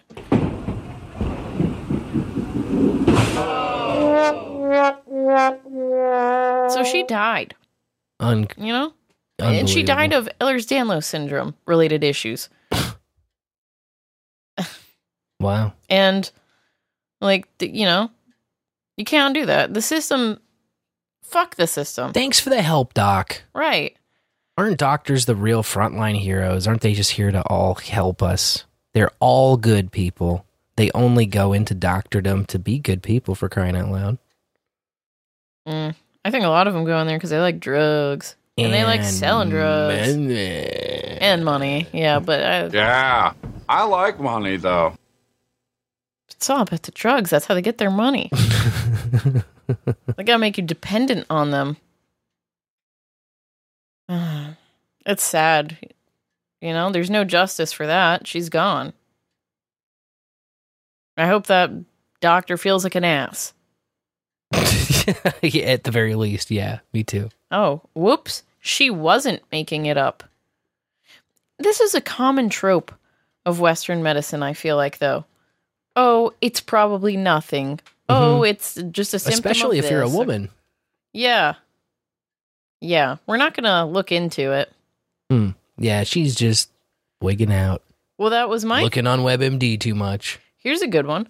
I went to the emergency room back in the day because I could not physically walk from one place to another without breaking out into cold sweats, and I had this horrible gut-wrenching pain. It was awful. I will say, we have one of the highest pain tolerances of anyone I've met. And I hate the hospital. So when I came crawling down the stairs, pale as a ghost, and said, I need you to take me to the emergency room. I knew it was bad. Yeah, we knew it was pretty fucked up. I knew it was, too, to get to that point. I knew it was life or death, pretty much. Yeah. I go to the emergency room, and what do? They make me pee in a cup. And then they said, oh, you have a UTI. So here's an antibiotic for that, and I got sent home. And I thought, wow, it must have been a really bad UTI. Like, a fucking real bad one. Yeah. And you will not be shocked to find out that 3 days later, it just all came back, you know? And my dumb ass did take the antibiotics and was thinking, I don't know. And they said so, right? I must be full of shit, so I'll ignore this incredible pain. I hope this helps. And yeah, it didn't go away. Well, I went back to the emergency room, And first they tried to talk me out of the waiting room by suggesting it was gas pains. Because I told them I could feel the pain all the way up, like shooting through my shoulders too. Yeah. And I said, no. I need to get in there. And this time I got a woman doctor in the emergency room. And she did some sort of internal scope vision. You know, jammed a thing up my vagina and took a look around. And guess what, you guys? What? It was an ectopic pregnancy. Which is life-threatening. Correct. And I guess difficult to diagnose and often misdiagnosed. If you don't look around for it, yeah. Yeah. There's a Scrubs episode about that. A woman who died because they didn't catch the ectopic pregnancy. Yeah. And so, yeah, that's our medical system. Oh, it's just they just want to write it off and get you in and out. You're just a number. You're a number, exactly. Yeah. That's right. Next. Yeah. Oh, yeah, and that was the thing. When they told me it was a UTI, they did say, oh, and congrats, you're pregnant. That's right. And so I was, like, happy and frustrated because I was in pain. But then I was more frustrated, you know, losing it. Or, like, realizing that it never took. Right. Yeah. Fucked up. Betrayed by your own anatomy. Yeah. And the medical system is not there to really help you. Who do I trust? Me. Oh, well. Oh, I got a shot in the ass that day, too. For a UTI. I got a bunch of shit There's a good that I didn't first need. time I ever got a shot in the ass. Let me make a note of that real quick. Everyone loves a good shot in the ass. Not. Unless you're, you know, boofing something fun, I suppose. Which might have been the case for a certain canine on a flight the other day. 13-hour flight from Paris to New Zealand. Now, when you go places with me, is it automatically romantic to you? Is everything we do together romantic? Honest answer? Yeah, please. Okay, not everything automatically. Not everything. No, of course not. Like grocery shopping is sure. pretty gross. I actually like grocery shopping with you. Why? Because I'm with you. Yeah, it makes it a little more bearable. Grocery shopping in general sucks. Depends which one. Oh, are there places where it sucks shopping with me? No, it's never you that's the factor. But You're saying... there are. Okay, let's put it this way. There are external environmental factors that make the overall experience not romantic anymore or kill the romance. Yes. Not you. Right, definitely. It's the fat people of Walmart or the, you know, idiots that wear masks or whatever. Being told what to do or being in a fucking warehouse. Encountering in general. fucks or... Until the end of IKEA, I tell you what. Or when you're like walking by and the lady is like actively trying to screw you out of getting a free sample at Costco because she's just on a power trip. Oh, and you're yeah. like, Jesus Christ, lady, what are you fucking making here, sitting here handing out little pieces of biscuit dough? Like, all right, I don't need one that bad, bitch. The guy yesterday said, please take them, then I can pack up and get out of here. I was like, hell yeah, man. I got 4 kids. Take one for each of them. Incredible. Yeah. Anyway, I think everywhere we go, and I'm a woman, but there's Wait a second, you're a woman? Shocking, I know. With a womb. A woman. A woman. Sorry. It's all right. I think there's like a little bit of romance everywhere we go together, looking at it from the view of a woman. I don't know, I'm just romantically crazy about you. So, when this lady... It's mutual. It gets on this flight with her boyfriend or husband, it's not specific, but they're a couple. Okay. And then finds that they're sitting next to a man with a dog. Kind of kills the mood a little bit. Okay, yeah. You know, dog, mouth breather, stinky dog breath. The guy is like, hey, I'm nervous on flights. He tells them this. You know, he's like an oversharer. I'm nervous on flights. I gotta bring my dog with me. Okay, whatever. No one asks that. It's not necessarily a small dog, so it's taking up the man's leg room. Right? And so then you start talking to the flight attendant. Hey, can we get somewhere else to sit? Like, it's not my dog. I don't really want to be that close to the damn dog. It's drooling on my leg. Ugh.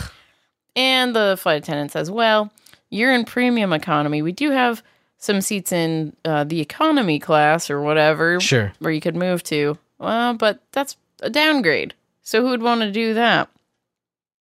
It wasn't until the dog started farting. Oh, God, no. Like halfway through this 13-hour flight. Oh, the couple God. decided, yeah, we've got to move. Get us the hell out of here. We're in a can next to a farting dog. I don't think even moving to the back of the plane could necessarily help you here. Dude. And I also want to say, they're blaming the dog here, but the guy said he was nervous on flights. Probably was him farting. Nervous farts, you know? He brings a dog with him. Poor dog. I know. Poor good boy. To a plane just to blame his farts on something. That's my Holy thesis. shit. Like, you can't sneak one out and blame it on some old lady 2 rows over? Well, if it keeps happening. Yeah, just shoot her dirty looks and be like... And you hear the gurgles and stuff. I also will say a plane is probably no place for a dog. Most dogs know. All dogs know. I don't know, man. Yeah, well, the couple was pissed that they had to switch their seats and they had such an unromantic experience, you know? Not that you can expect romance from a flight. No. Flight. You forfeit your right to a lot of things, including romance, when you buy a plane ticket.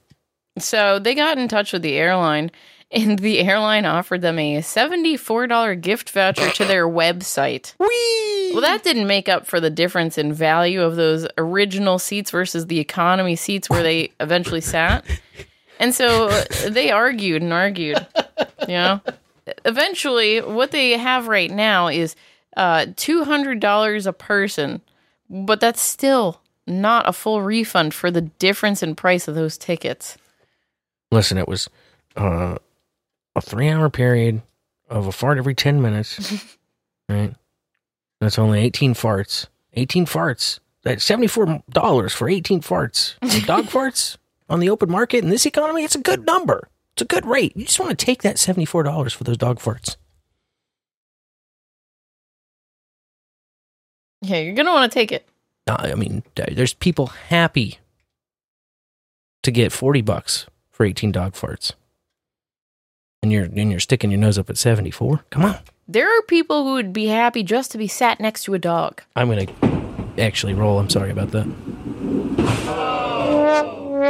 It's all good. Nothing to apologize for here in the bowl. A dog farting on you on an airplane is the absolute gutter ball. Yeah. Of all gutter balls, man. Last week we had diarrhea on a plane. Now we got dog farts. Just keep your smelly bullshit off the plane, man. I don't know how many news stories are going to have to come out till y'all stop flying. Just give it up, man. Yeah. Just drive or better yet, walk. Take a boat. You can really waft out some farts when you're walking somewhere. Yeah. There's no fresh air on a plane. No, that's true. Someone's got an apology to make, though. In Florida, where drivers have become very confused when a solid yellow line spanning 20 miles on I-95 showed up, and it crosses the lanes several times and changes in its width. The paint truck guy get real drunk this time? Something like that. It showed up Friday, starting at the Acosta Bridge.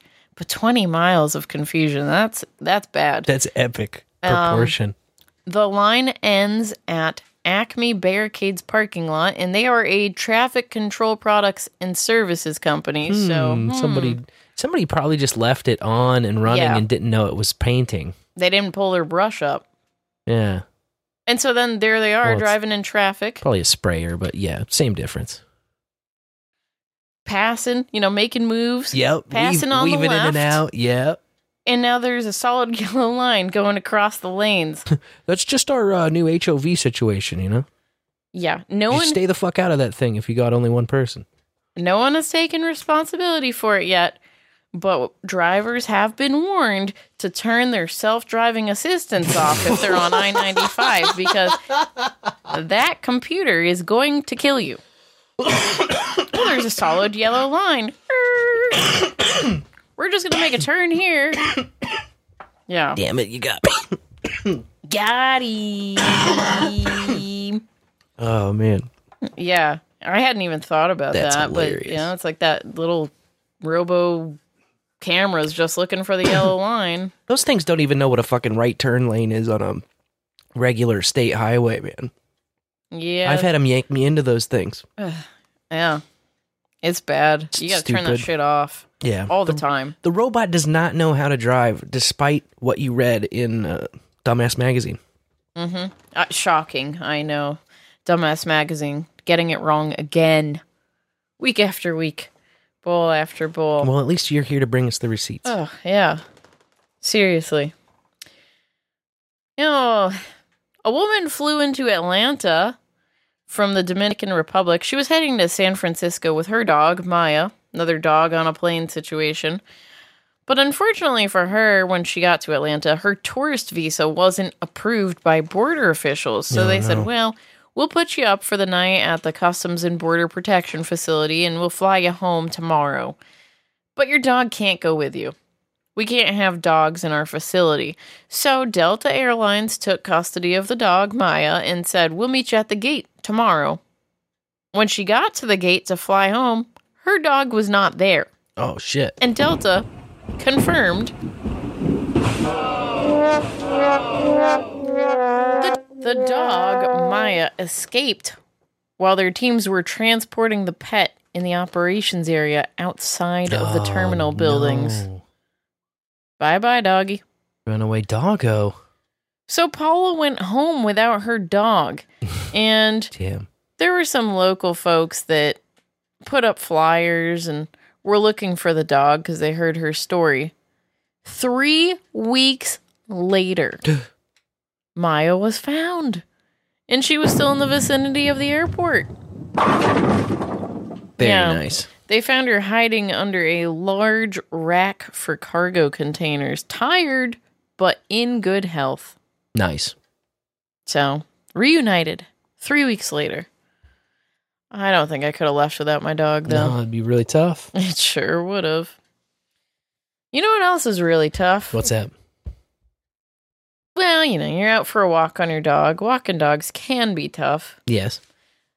But then you look into a building and you see that a bunch of people were murdered. Oh. In a ritual style while someone is walking around in a robe. I mean, what do you do then? Just keep walking, or like a day wrecker, man. Yeah. I'd say you'd draw on them. Yeah, exactly. I was gonna say we don't call the police around here, but this is in merry old England, so you know. Oh well, you know, you gonna have a license to draw on them. Well, shipmate, I guess we ought to. That's more Australian. Guess we have to call the police. Crikey, you can't. Yeah, that was awful. The Australians would punch him in the face. Scotch and tried for it. I feel like the Australians would just break through the glass and punch that fucker in a robe in the face. But this is England again. So police were called for a ritual mass murder that had been observed by some dog walkers. Turned out, though, it was just a yoga class. Oh my God. Yeah, it was their come down period where they were relaxing, laying on the floor with their eyes closed, and a lot of them covered up in blankets. And the teacher, this 22-year-old girl, was wandering around in kind of a flowy shirt with a drum. It was all a dream. Yeah, they thought they'd been killed. Well, talk about jumping to conclusions, man. Yeah. Yeah, seriously. That's murder. Embarrassing. Mass murder them asses in them yoga pants, I'll tell you that. Oh, now. Yeah, mass murder of 7 students. Not. That's what you get for looking through the window. Assuming you know what's going on. On acid. I don't know. Could have taken a longer look, I suppose. But then again, if your instinct is, wow, that's a mass murder right there, I guess you would be out of there pretty quickly. I was ready to draw on them. Those people, you would be like... I would have to confirm that the shit was going down, okay? That's what I was going to say. Your brain would say, is my eyes deceiving me? Correct, yeah. You further assess. You make goddamn sure. Bro, I'm not looking into a yoga class thinking people are being mass murdered. I can promise you that. No. If I see some flowy hippies walking around, I know what the fuck's going on. Exactly. Little drum action, little soft music, little closing the eyes, taking some slow, deep breaths, and rejuvenating to go on with the day. Unlike people in China, well, the authorities in specific, because they noticed that someone smashed a shortcut through the Great Wall with an excavator. Oh, shit. Yeah. Yep. They figured out who it was, too. 38-year-old man named Zhang and a 55-year-old woman named Wang. They wanted a shorter route for their construction job in a nearby town. So they just took their excavator and rammed through this old part of the wall. They zanged and wanged when they should have zigged and wigged. Exactly. I say old part of the wall, like the thing's not. Yeah, what's the young part of the wall? Oh, there's like the touristy part of the wall, according to this Associated Press article. So they're saying, tourists won't even see this. You know, it's not the part that tourists are familiar with. It's not the restored segment. It's the unrestored, authentic segment that they smashed down. But is it the part keeping the goddamn Mongolians out? I think this is insurance fraud.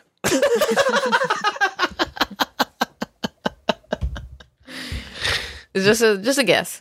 You could be right. Yeah, but those two suspects are in custody with further legal action pending. What's the rates on wall insurance these days, man? This is Chinese Great Wall. Chinese wall insurance. Great Wall insurance is of the greatest caliber, of course, highest premiums or whatever. Oh, it's probably lowest premiums. Probably a low premium because the tourists aren't going to see it. Right, low premium, high payout, exactly, high coverage. It's a scam. Obviously. Maybe not a scam, though, is finding fossils on your own land. Family farm. A family farm is a great scam in your benefit. Not a scam at all. You got a scam for you, they scam you, man. And Dang old scams, man. This Alabama high school student found out that one of her teachers is a paleontologist, and so she brought in some shark teeth for him to look at, things that she collected year after year on her family property. She had a whole bag of them, and he recognized one of them as uncommon and asked if they could do a research project on her family's property and look for fossils together. So they did, and they started finding these bone fragments that led them up a hill where they discovered a 4-foot-long whale skull. That's very metal. Mm-hmm. They claim that the skull is 34 million years old. And now they're going to go back and look for the rest of the whale. Talk about an old head. Hey. Sorry, I had to go for it. Yeah. I got another story. My final story for the lanes tonight. Also about an old head. And I've brought a clip. Oh, man.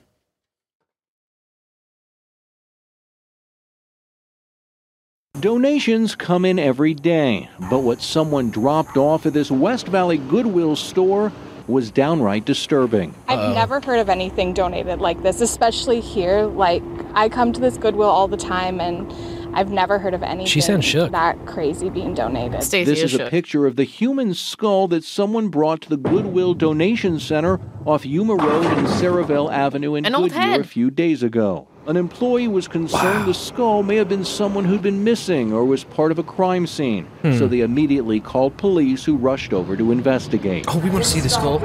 Today, Goodyear PD held a news conference to announce the skull was sent to the medical examiner's office, which determined it was in fact real, but not connected to any kind of crime. They did confirm that it is in fact a human skull, but at this point, and this is preliminary, it appears to be historic, ancient, and it does not appear to have any forensic value at all. Police tell us they've seen a lot of strange things over the years, but a human skull ending up in a donation bin is highly unusual. Well, They're yeah. just glad someone reached out to authorities to solve the mystery. I bet they are. It's possible the skull may have come from someone's collection, a classroom, even a medical school. You notice that's how all of these end, is like, Well, it's a good thing someone told the authorities. Oh, there was more preaching after when it went back to the front desk lady on the news, God. you know, where it's like, always be sure to call. See a human skull or anyone smoking pot, always call the local authorities right away and report it. I do have to say, you got to be a real bonehead to donate a skull. Nobody's asking the important question, man. Was it on a blue tag? Because I am a buyer. If I walk into a Goodwill and there's a skull, I'm not going to go, I'm going to go, I'm just going to put it in my cart with some other benign shit, and I'm going to throw up like a hoodie, I'm going to throw up a motorcycle helmet, and I'm going to throw up the skull. Agreed. Especially if it's half off that day. Mm-hmm. Blue tag. I'm rooting for the blue tag. Blue tag. Half off. Yeah. That's the skull out of Goodwill right there, man. Wow, we made it against all odds. Made it. What'd I tell you, man? Another bowl in the books. Nobody gonna stop my stride. Oh, no. Got to keep on moving. Thanks for moving with us, bowlers. Thanks for hanging in there. Thanks for everything. All the value that you give. I hope to be able to return. And on a long enough timeline, I'll keep trying. You know we'll be back at it next Tuesday night, and every Tuesday night, we'll be here. Just to make sure you're feeling all right. Throughout it all, you can count on me to remain Sir Spencer, Wolf of Kansas City. And I hope you will tune in to the Bowl After Bowl stream on Thursday at 7 p.m. Central for some homegrown hits. I've been Dame DeLorean. Until next time, bowlers, may your bowls burn ever brighter.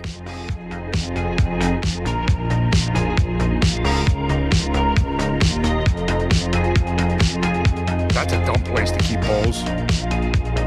You are listening to Bowl After Bowl. Yeah, well, you know, that's just like your opinion, man.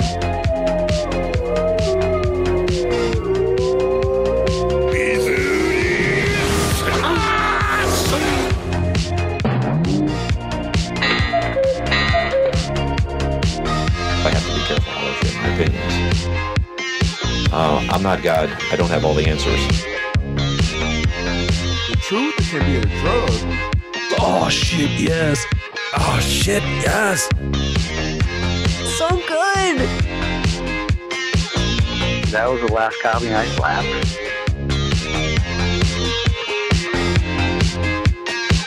Oh my God, those girls are awesome. Do you think your meat has what it takes to win this eat down? Your Honor, I would like to plead not guilty on the ground that Obama legalized weed. They're fucking full of shit. Bowl after bowl. Bowl after bowl. Bowl after bowl. Bowlafterbowl.com.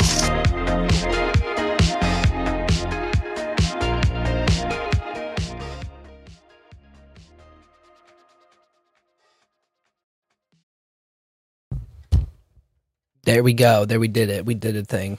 Got it. Finished it up. Another one. 269 of them. Thank you so much, No Agenda Nation. We will send you off to bed. Good night. With some cozy podcasts. Back in the podcast groove. Back in the podcast groove. Oh, what do I do with this thing, you know? Hit pause on the timer, or there's no stop?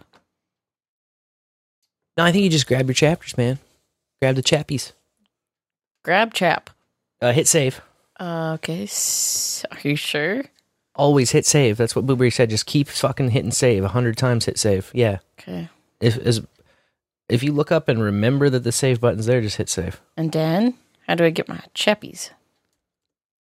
I'm pretty sure they're in the share, maybe? Yeah, I think you might be right. Download chapters, yeah. Download to chapter 5. Pew pew, baby. Save export chapters. Cool, I got the JSON. I got the JSON. Where is the JSON? Where is the J? Where is the J? I think we smoked it. You want to hit that? I guess I should stop the motherfucking.